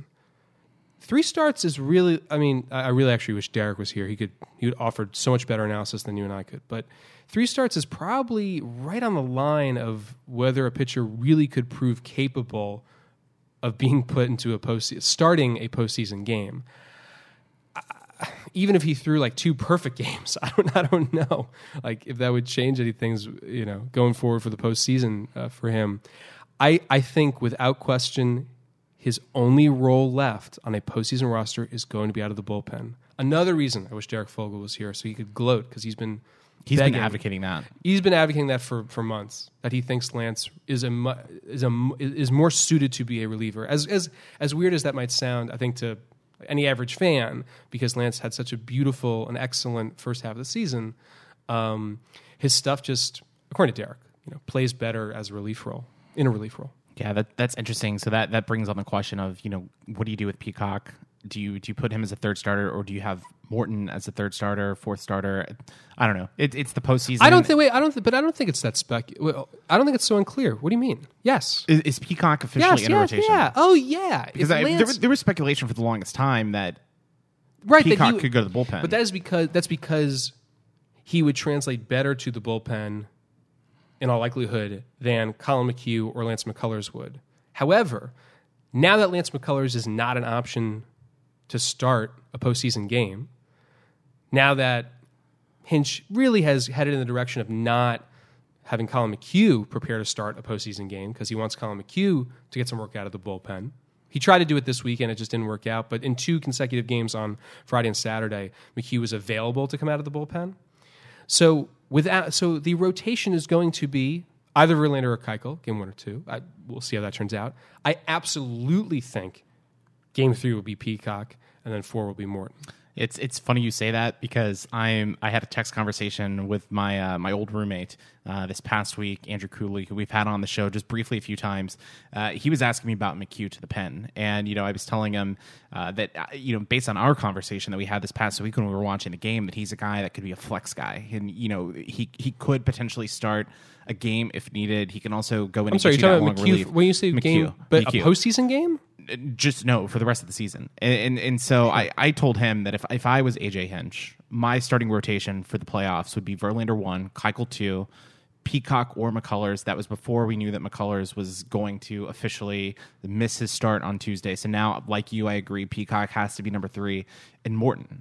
I think he's your fourth guy. And Morton, I thought he Morton's looked good. He looked good on Friday night. He has a very low public profile. He just doesn't get discussed much, especially now that they have Justin Verlander. But Morton is excellent. He's an excellent pitcher. His biggest issue this season seems to be when he gets to face, the third go round and the lineup. And so, but in the postseason, that doesn't really matter. I mean, you could put in a guy like McHugh or McCullers, in that fifth or sixth inning time frame to bridge until you get to, your Musgrove, your Giles, your Davinsky's. Yeah, I'd also have to look at. We'll do a playoff preview and stuff like that. I'd be curious to look at which starters have the most run support on the team. My guess is Peacock probably has gotten the most run support. He's pitched very well. Yeah. It's independent. His ERA is low. He's pitched well. He's kept them in games. Charlie Morton, I think, might probably be toward the lower end. I can't think of too many times when they put up 10 runs for him or whatever. I mean, 10 would be a lot, but even like 6 or 7. Because I know that I personally have written and covered a few games where Morton has only given up 3 or 4 runs, and that's been it. He can't, So, in summation, he's a quality pitcher to have in the postseason. I'm thinking about the Indians, the Red Sox, the Yankees. With the exception of maybe the Indians, Morton would be the best 4 starter by far. The Indians are sort of this hodgepodge of guys who have caught fire, whether it's like Josh Tomlin and Trevor Bauer. That Kluber is going to start 5 of the 7 games in a playoff series or something like that. I don't think Tito I don't think Tito cares about his arms as long as he get him a World Series championship. Then you know what? And then Justin Verlander will start. Yeah, 5-7 for the Astros. I mean, if he could do that, I would absolutely love it. I want to put a pin in our bullpen discussion and then circle back to the lineup, though. So the biggest problem going forward is the quality of the bullpen.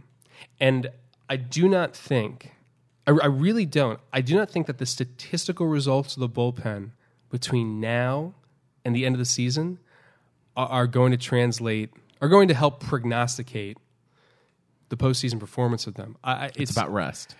Yeah, and again, Derek will, at some point, we can get Derek to explain the significance of that for relievers. I mean, you have to be able to pitch every day as a reliever. That's the mantra. But the truth is, looking this season at Davinsky, Will Harris, I'm trying to think, other guys who just seem to be toast right now.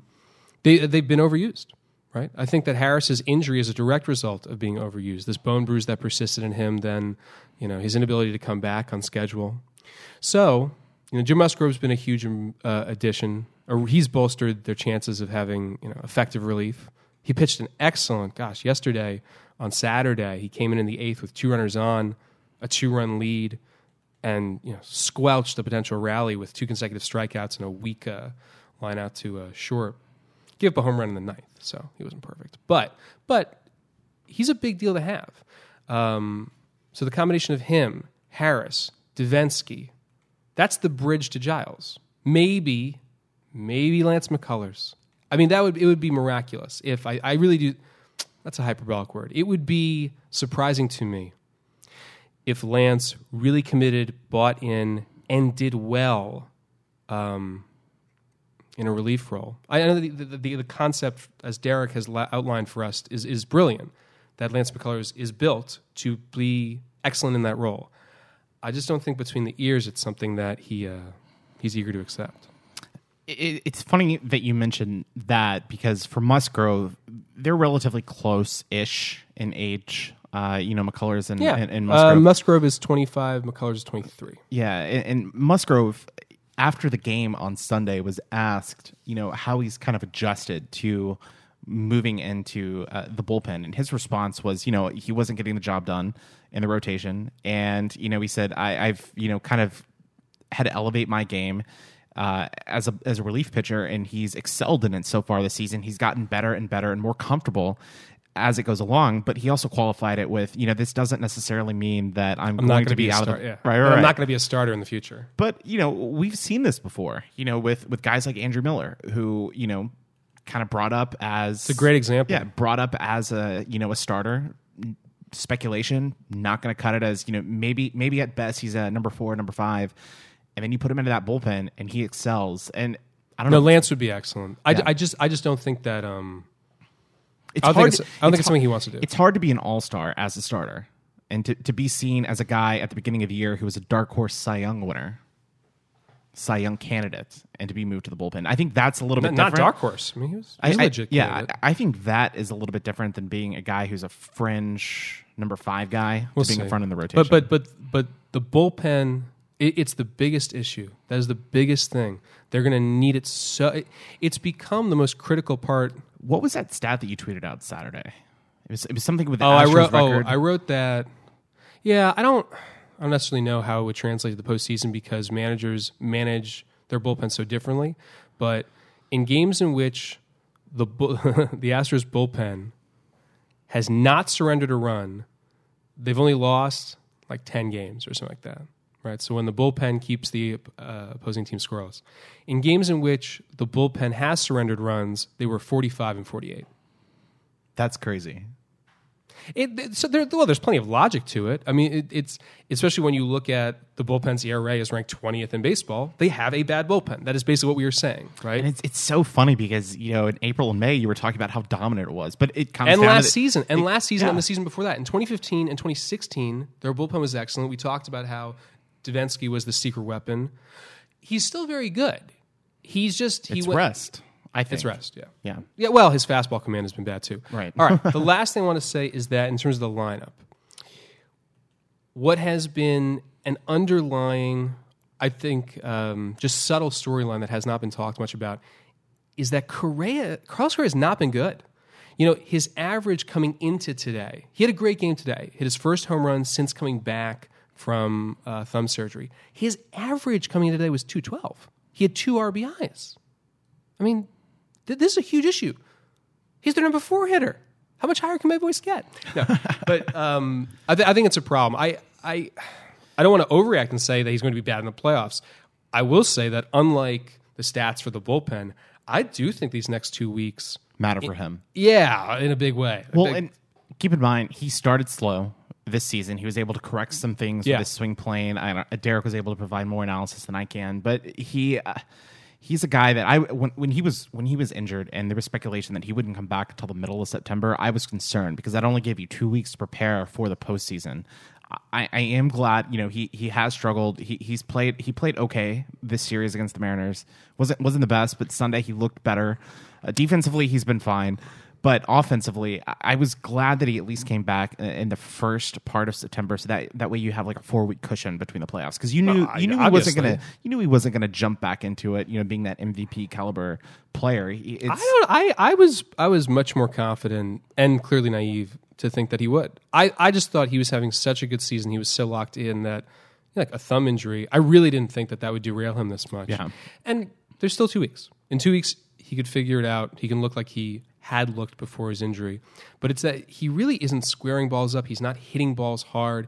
It's not only that he's not getting hits. His outs are weak outs. So Jay Kaplan, the Astros beat writer for the Houston Chronicle, had written about how Carlos's timing has been an issue, which is understandable. That's what happens when you are out for a while. You lose your sense of timing. I maybe we can get Derek to break down Carlos's swing or something, but it's beyond that. He's just not squaring the ball up. I think this is the most times that we've ever mentioned Derek on a podcast. We miss him. I know. Honestly, I think this is the most time that we've mentioned anyone on the podcast. Like that's not here specifically. Jeremy gets a lot of mentions. That's fair. Jeremy's part of the podcast, but right now it's just you and me talking about baseball. All right. Any final thoughts about these next 2 weeks before the playoffs? I think you want to maintain health. I think that's the biggest thing. Thank you. That's all I care Is that about. good for the Rockets? It is good for the Rockets. Oh, you want to maintain health? I don't know. Maybe these guys will all just stub their toes. I want to see Keuchel continue to pitch well. I think that's good. I agree with that. I want to see McCullers have a start. Or really? have a bullpen. I disagree. I think I don't want him to go into the postseason cold. No, he won't go into the postseason cold. However, well, now I say that. See, yeah, I think that I can't remember, but if he had started Tuesday, I wonder if his final potential start, what would have been Boston. The third start, I wonder that might have been the last game of the season. I can't remember how it would have lined up. Either way, I would be more radical about it. I don't think it'll happen, but they should just put him in the bullpen now. Yeah, just do it. Two other things that I want to see. Of course, I want to see Correa, continue to improve with his timing, hitting. Have to. One other thing, I want to see Fisher continue to hit the ball well, especially with Carlos Beltran. I mean, he had a very good weekend, but I cannot imagine that AJ Hinch is going to back Carlos Beltran fifth, or fourth in the postseason. I don't think so. It seems insane, and especially with Marisnick out. I think you need another athletic and another dynamic outfielder, and so I want to see Fisher. No, but Beltran would DH. I don't. Beltran's bat also has been so bad. Now Fisher, by the way, was in a 2 for 26 slump until Saturday. So it's not like he's hit well. He probably will be on the I shouldn't say that. I was going to say he probably will be on the roster, but now I think about it, I actually don't know, because he wouldn't be the first choice probably to supplant somebody like Marisnick. It's going to be a combination of Maben and Marwin Gonzalez. So now it comes down to, I'll tie it up here. Maben is probably your speed guy too. He's the stolen base guy. It's not going to be Derek Fisher, even though Derek Fisher is fast. It will be Maben. So thus, would you rather have Derek Fisher than have an extra arm in the bullpen? Probably not. Right. Probably not. They probably are going to want as many choices, even if it's a guy like Francis Martez, who's not pitched too well. Hinch might want him for one inning rather than, not 1 out. Either way, he might want Francis Martez available more than Derek Fisher. I want to ask you one more thing. This is something that Jeff Blum asked Jake Marisnick. I saw it in the postgame. And it was something that I was thinking about earlier this week. If Marisnick is probably one of your speediest guys, you can bring him in for a pinch running situation. Even if he's wearing a cast, would you give him a playoff roster spot? I don't think so. I think Jake Kaplan definitely would be more qualified to talk about this than I would. But Marisnick's greatest strength is fielding. It's not. He's fast, but his greatest strength isn't like in a foot race. Why would we take him over Maben or Fisher? Well, I think you definitely have Maben, obviously. But no, you wouldn't. The answer is no. Marisnick will not be in the roster. Just had to ask. Had to answer. I appreciate the answer. All right. This is fun as always. Next time, maybe we can get Derek to actually offer real analysis, unlike us just bloviating about what might or might not happen. Yeah. Let's get Derek, let's get Jake, and we'll just let them talk. Ooh. That would be a fun combination. I don't know if they've ever spoken. I'm not going to lie. I don't think they've ever spoken in real life. We'll have to introduce them, I guess. It'll be, how for years people talked about, God, it'd be so great to see Pacino and De Niro in the same movie. It'll be just like that. Except better. Thanks, Austin. You're listening to The Weekly Brew.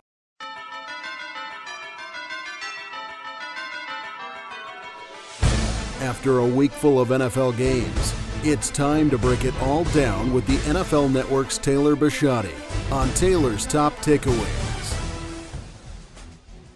And what a week it was in the NFL. And joining us now to, of course, break it all down is Taylor Bisciotti for Taylor's Top Takeaways. And Taylor, good to have you back here for week 2. And you were at the Coliseum in LA for Rams-Redskins on Sunday. LA had the chance to tie it late in the ball game, but Jared Goff threw a costly interception at the end of the game. Watching in person, what did you make of both teams? It was an interesting game, and I thought it was especially exciting just because it was Sean McVay. Obviously, he just left the Redskins last year as the offensive coordinator and became the head coach of the Rams. And it was a great game. The crowd was actually a lot, comparing it to last year, the crowd was a lot better this year. And there was definitely some excitement towards the Rams. Fans were really excited to come out here and see this game. I think it's just because they were coming off such a big win. And what really stood out to me is that when you think about the Redskins and how much that Sean McVay did do for Kirk Cousins as a quarterback, I actually had tweeted out a tidbit or a fact earlier in the day from our research notes saying that before McVay, I think Kirk had his passer rating was a 67.5, and then after him it was in the above 95%.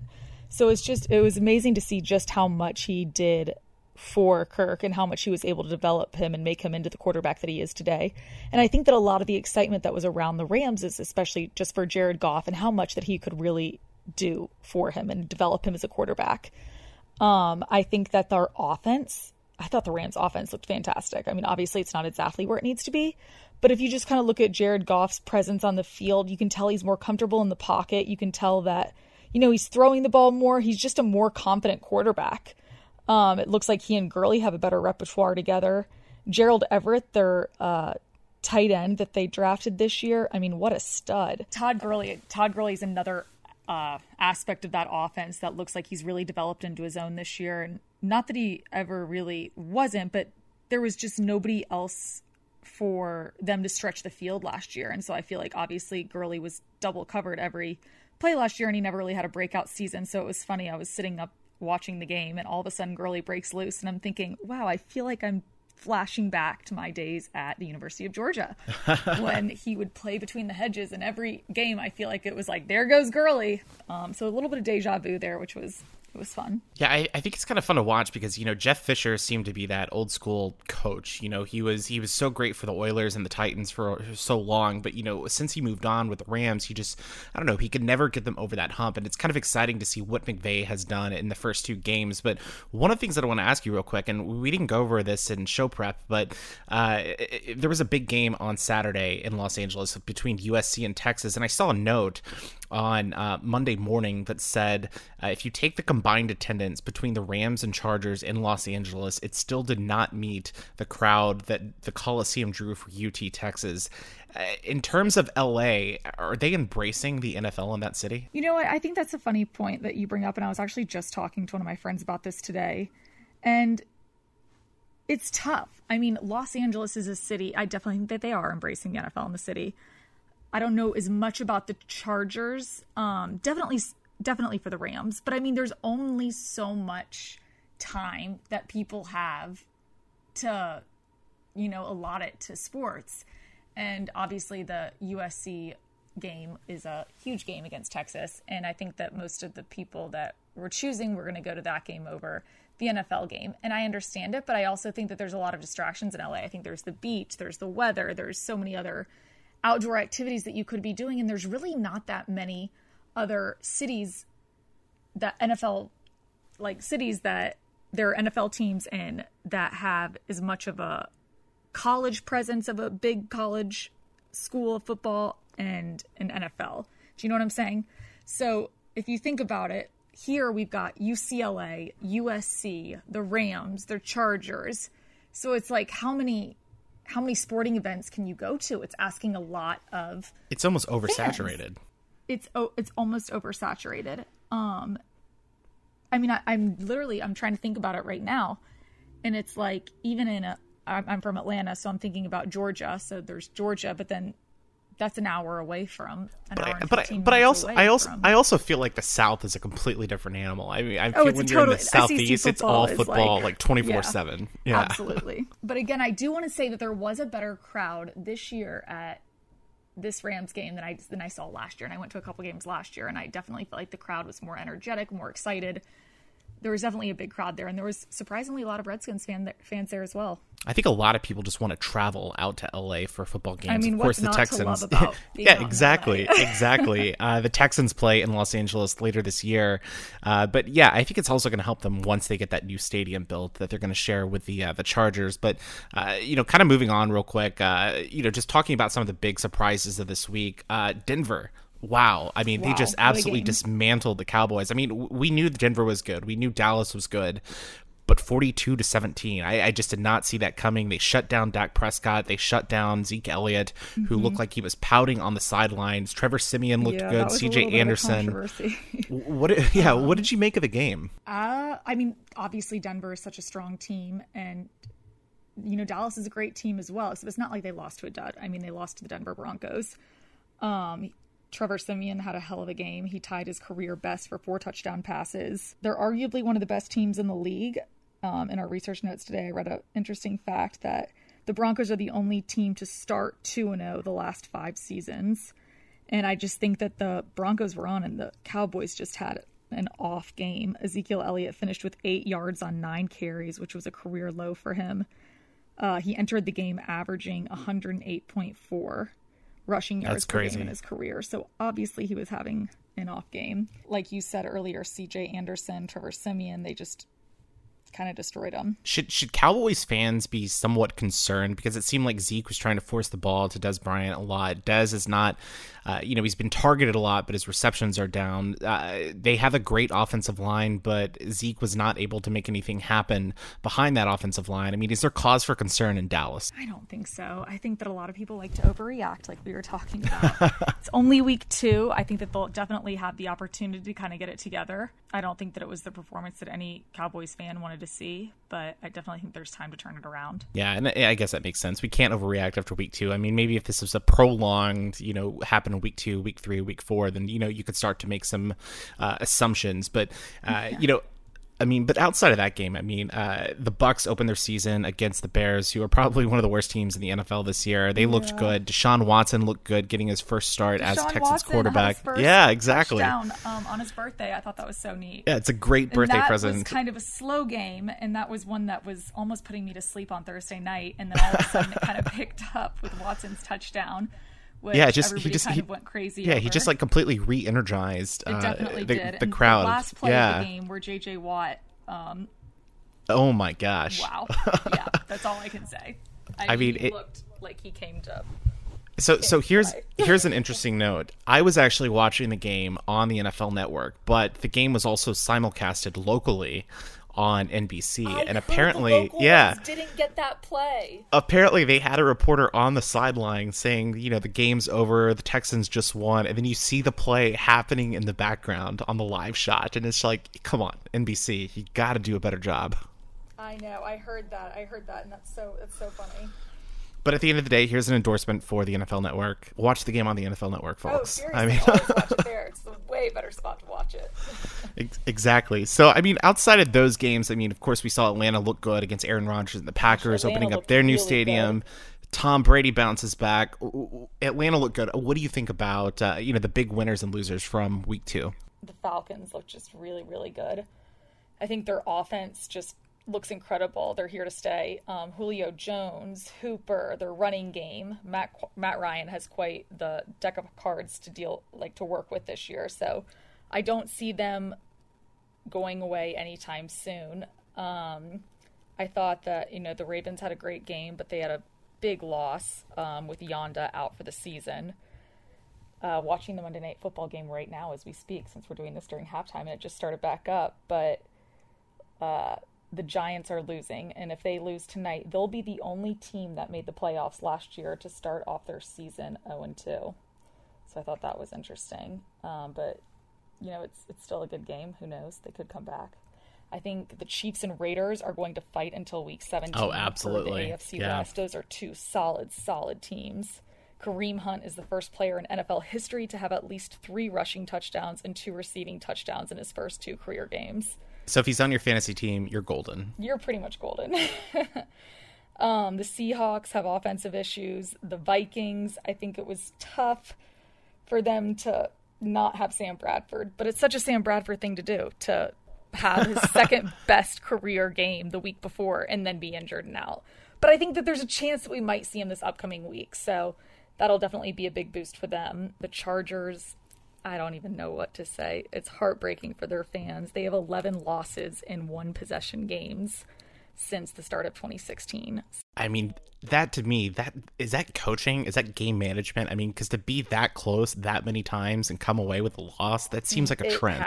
You've got to at least attribute some of that to game management, clock management. Yeah, definitely frustrating for San Diego fans, not the LA fans, but the San Diego fans. They had their team taken away from them, and then I know. And then all of this transpires this year. So tough luck for them. But NFL, it's a revenue league. Got to have stadiums, and I'll tell you what, it was interesting watching them play in a soccer stadium that only held 30,000 people. I really wanted to go to a preseason game there to see what it was like, and I haven't been to a regular season game there yet, but I think it would be a really neat experience. I think it's almost a blessing in disguise that they're playing in that kind of stadium, because I think it gives the fans that do really want to come out and see the game, it gives them an intimate experience, and an experience that you'll never see in any other stadium, any other NFL stadium, of being in a stadium that's so close and you're basically on the field for every play, which has to be really neat. I've been there for a concert, and I truly can't imagine watching an NFL game in a stadium and venue that small where there isn't that many fans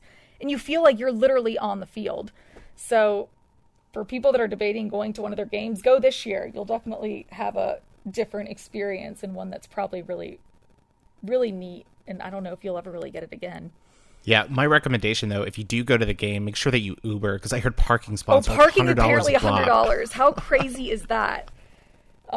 Yeah, what a little monopoly those companies have over there, but that's ridiculous. Definitely Uber. Yeah, absolutely. And we could probably find like an Uber code to give you guys if anyone's interested. Just shoot us a tweet at Weekly Brewcast or at Taylor Bisciotti. But speaking of soccer games or football games being played in soccer stadiums, I heard a rumor that you're actually going to be heading over to London this week for a football game. Tell us about that. I am. So I leave on Thursday after work for the Jags-Ravens game on the 24th, which I am so excited about. It's one of 4 games that will be played in London this year. There's going to be 2 games played at Wembley Stadium and 2 games played at Twickenham.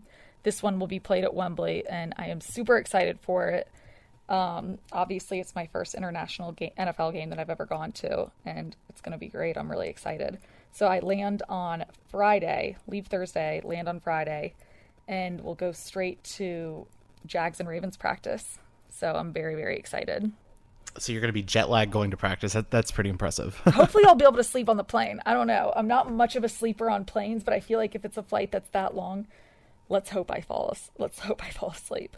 So here's my trick. Take it if you will. Glass of wine. I was going to say or 2 or 3. Just keep going until you pass out.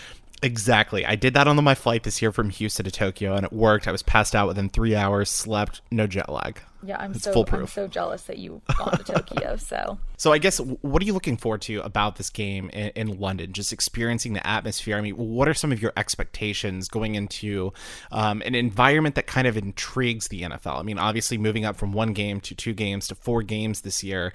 There's speculation that the NFL and Roger Goodell want a team in London at some point. What do you expect from this week? Yeah, I'm actually really excited to go kind of see firsthand just how much of an NFL fan base there really is there. You hear that it keeps growing and growing and growing, but from what I can tell, it truly genuinely is. I feel like I get a lot of UK fans on Twitter. I feel like I get a lot of like NFL UK fans through various different social media platforms. And so I feel like it's definitely something that's growing. I'm excited to see the different types of fans there, see how passionate they are, because from what I can tell, they're very passionate. So I'm excited to just kind of like see what it's all about there. Perfect. Well, Taylor, we definitely appreciate you joining us for your segment, Taylor's top takeaways from week 2 of the NFL. And we hope you have safe travels over to the UK this week. Thank you. And thank you so much for having me again. Closing time. Another phenomenal episode of the Weekly Brew podcast. And, it's actually interesting, Jeremy. We had 3 great guests this week. Supreme Court Justice Don Willett, Tim Rowan from Monday Morning Quarterback, of course, Taylor Bisciotti. But I had somebody this week tell me that, that they don't know how genuine it is when I say that we have another great episode. But I honestly feel like that each week when we have, great guests like we do week in and week out. I mean, it literally is another great episode of the podcast. Austin, you're always seething with a genuine personal affect. I just you're never ever trying to blindside anybody or label things as things that they're not. No, you're very honest. I'm just giving it straightforward. Absolutely. I think that we have the best podcast in the city of Houston. I guess if you we are do. If you are going to look at another podcast, I would recommend the Age podcast from Luke Bronner. It's 2 completely different animals. His is more storytelling. Ours is banter, conversation. But I think there are 2 different platforms that we essentially cater to. But we actually had it was interesting this week. We didn't post this week's episode until, what was it, Tuesday or Wednesday? And I think the result of that was because we were waiting on all the NFL games to finish up this week's before we debuted Taylor's segment, Taylor's top takeaways. But we had a tweet come in and it said, "Great episode. I frantically searched to see if an episode is posted each Monday morning. LOL." And that was from Eddie Hassan. And then we also had another tweet come in from Only Jared. I'm not sure who that is, but he said, "Awesome. Thanks a lot for posting. Love Taylor. She always does excellent work." So we have some positive feedback from having Taylor's new segment, which I hope everyone enjoys. But I also had some people text me Monday morning asking why there wasn't an episode posted. So we have an obligation, Jeremy. And our Absolutely. obligation is to continue to post episodes on time. You And know, that's on us. That's on me. I completely agree with you, but I have to break it to you. I actually own both those Twitter accounts. I was just trying to make you feel damn it. better. No, I'm joking. Gosh. No, we really appreciate the feedback, guys. Any feedback that you want to send us, please don't hesitate to tweet us, email us, get a hold of us on social media. Yeah, and you can do that just by searching Weekly Brewcast on Facebook, Twitter, Instagram, YouTube, also weeklybrewcast.com. And even if you don't retweet us or comment at us, you can always like our post on Twitter. Right, Jeremy? Absolutely. You can like our posts just like Just don't be like Ted Cruz. our incumbent senator Ted Cruz. His account liked a porn post, some sort of porn spam post here for about 6 or 7 days ago, and of course, I think it happened Monday night around midnight. yeah. Or something like that. I got a text from you probably 45 minutes after this happened, and it was blowing. There are people that are monitoring every politician. Their Twitter account is being monitored 24/7 by somebody. Okay, Ted Cruz has no short list of enemies. Of course, people are monitoring his Twitter 24/7. So when this popped up, it's immediately bam, screen cap, and apparently it was some sort of pornographic whatever. Anyways, but it was so funny because of the ensuing memes and jokes that followed in literally the minutes after this happened. Of course, it was deleted, but and blamed on an aide, but hilarious nonetheless. I think what's interesting is the fact that a politician can create a storm for themselves seemingly over something in 140 characters. And 140 characters, right? And I mean, let's. I mean, anyone can. It doesn't right. have to be a politician. It can be any person with a high profile. I mean, Right. we saw Justine Sacco 3 or 4 years ago, who was I think she was what was she, some PR agent or something like that in New York. She got on a plane, made sort of a racist comment as she was flying to South Africa. I think she said I'm going to Africa, hope I don't come back with AIDS. And I do remember by that. the time she landed, she was out of a job. Yeah, that's very, very unfortunate for her. I think what's funny is the fact this was blamed on an aide, and really, you don't even have to. The politician themselves doesn't even have to have access to their Twitter account. Very oftentimes, they defer that to campaign aides, to staffers, to their chiefs of staff, whatever. Because I mean, I can't imagine that. There's only one politician that I know of that actively tweets. And that's the president of the United president. States. I don't think anyone else has access to Donald Trump's Twitter. I think they tried to take away his access. They've tried to take it away, but then he just yells "Kofefe" and then hides. I know. That's my one of my biggest gripes with the president is he will not give up his Twitter account. Yeah, but he's not necessarily the most presidential president that we've had. That's arguable, but I would I don't know love. about that. Hold on, let's a little thought experiment here. If we could go back and think about past presidents using Twitter, what would they say?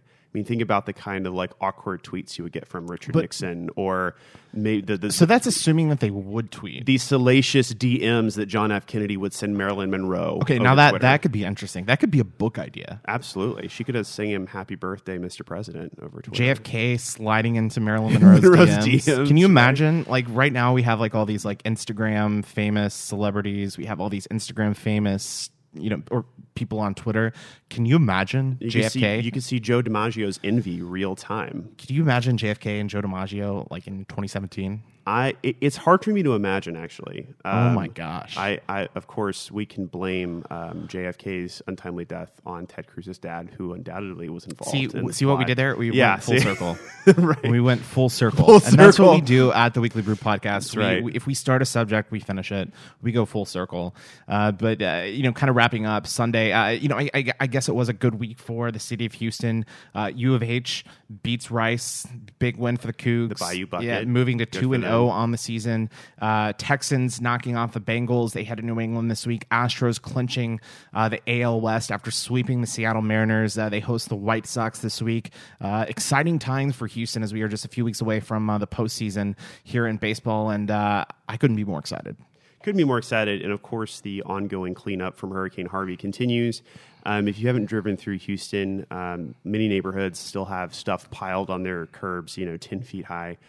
So it's important for you, if you earn a place to give, to continue thinking about doing that. And if you can volunteer, even better, because a lot of people are still in need and will continue to be in need for some time. Yeah, and there's some great organizations that you can give to. One that I would recommend is Team Rubicon. We've had Team Rubicon on the show after the, the Memorial Day or the Tax Day floods a few years ago. They do great work here in Houston. It's a veteran-led organization, putting people back out into the field, kind of helping the rebuild process. I highly recommend checking them out. I believe their website is teamrubicon.org, but you can definitely just Google Team Rubicon. But Jeremy, it's always great to have you here in studio co-hosting the Weekly Brew podcast, and I want to thank all of our guests for joining us on this week's show.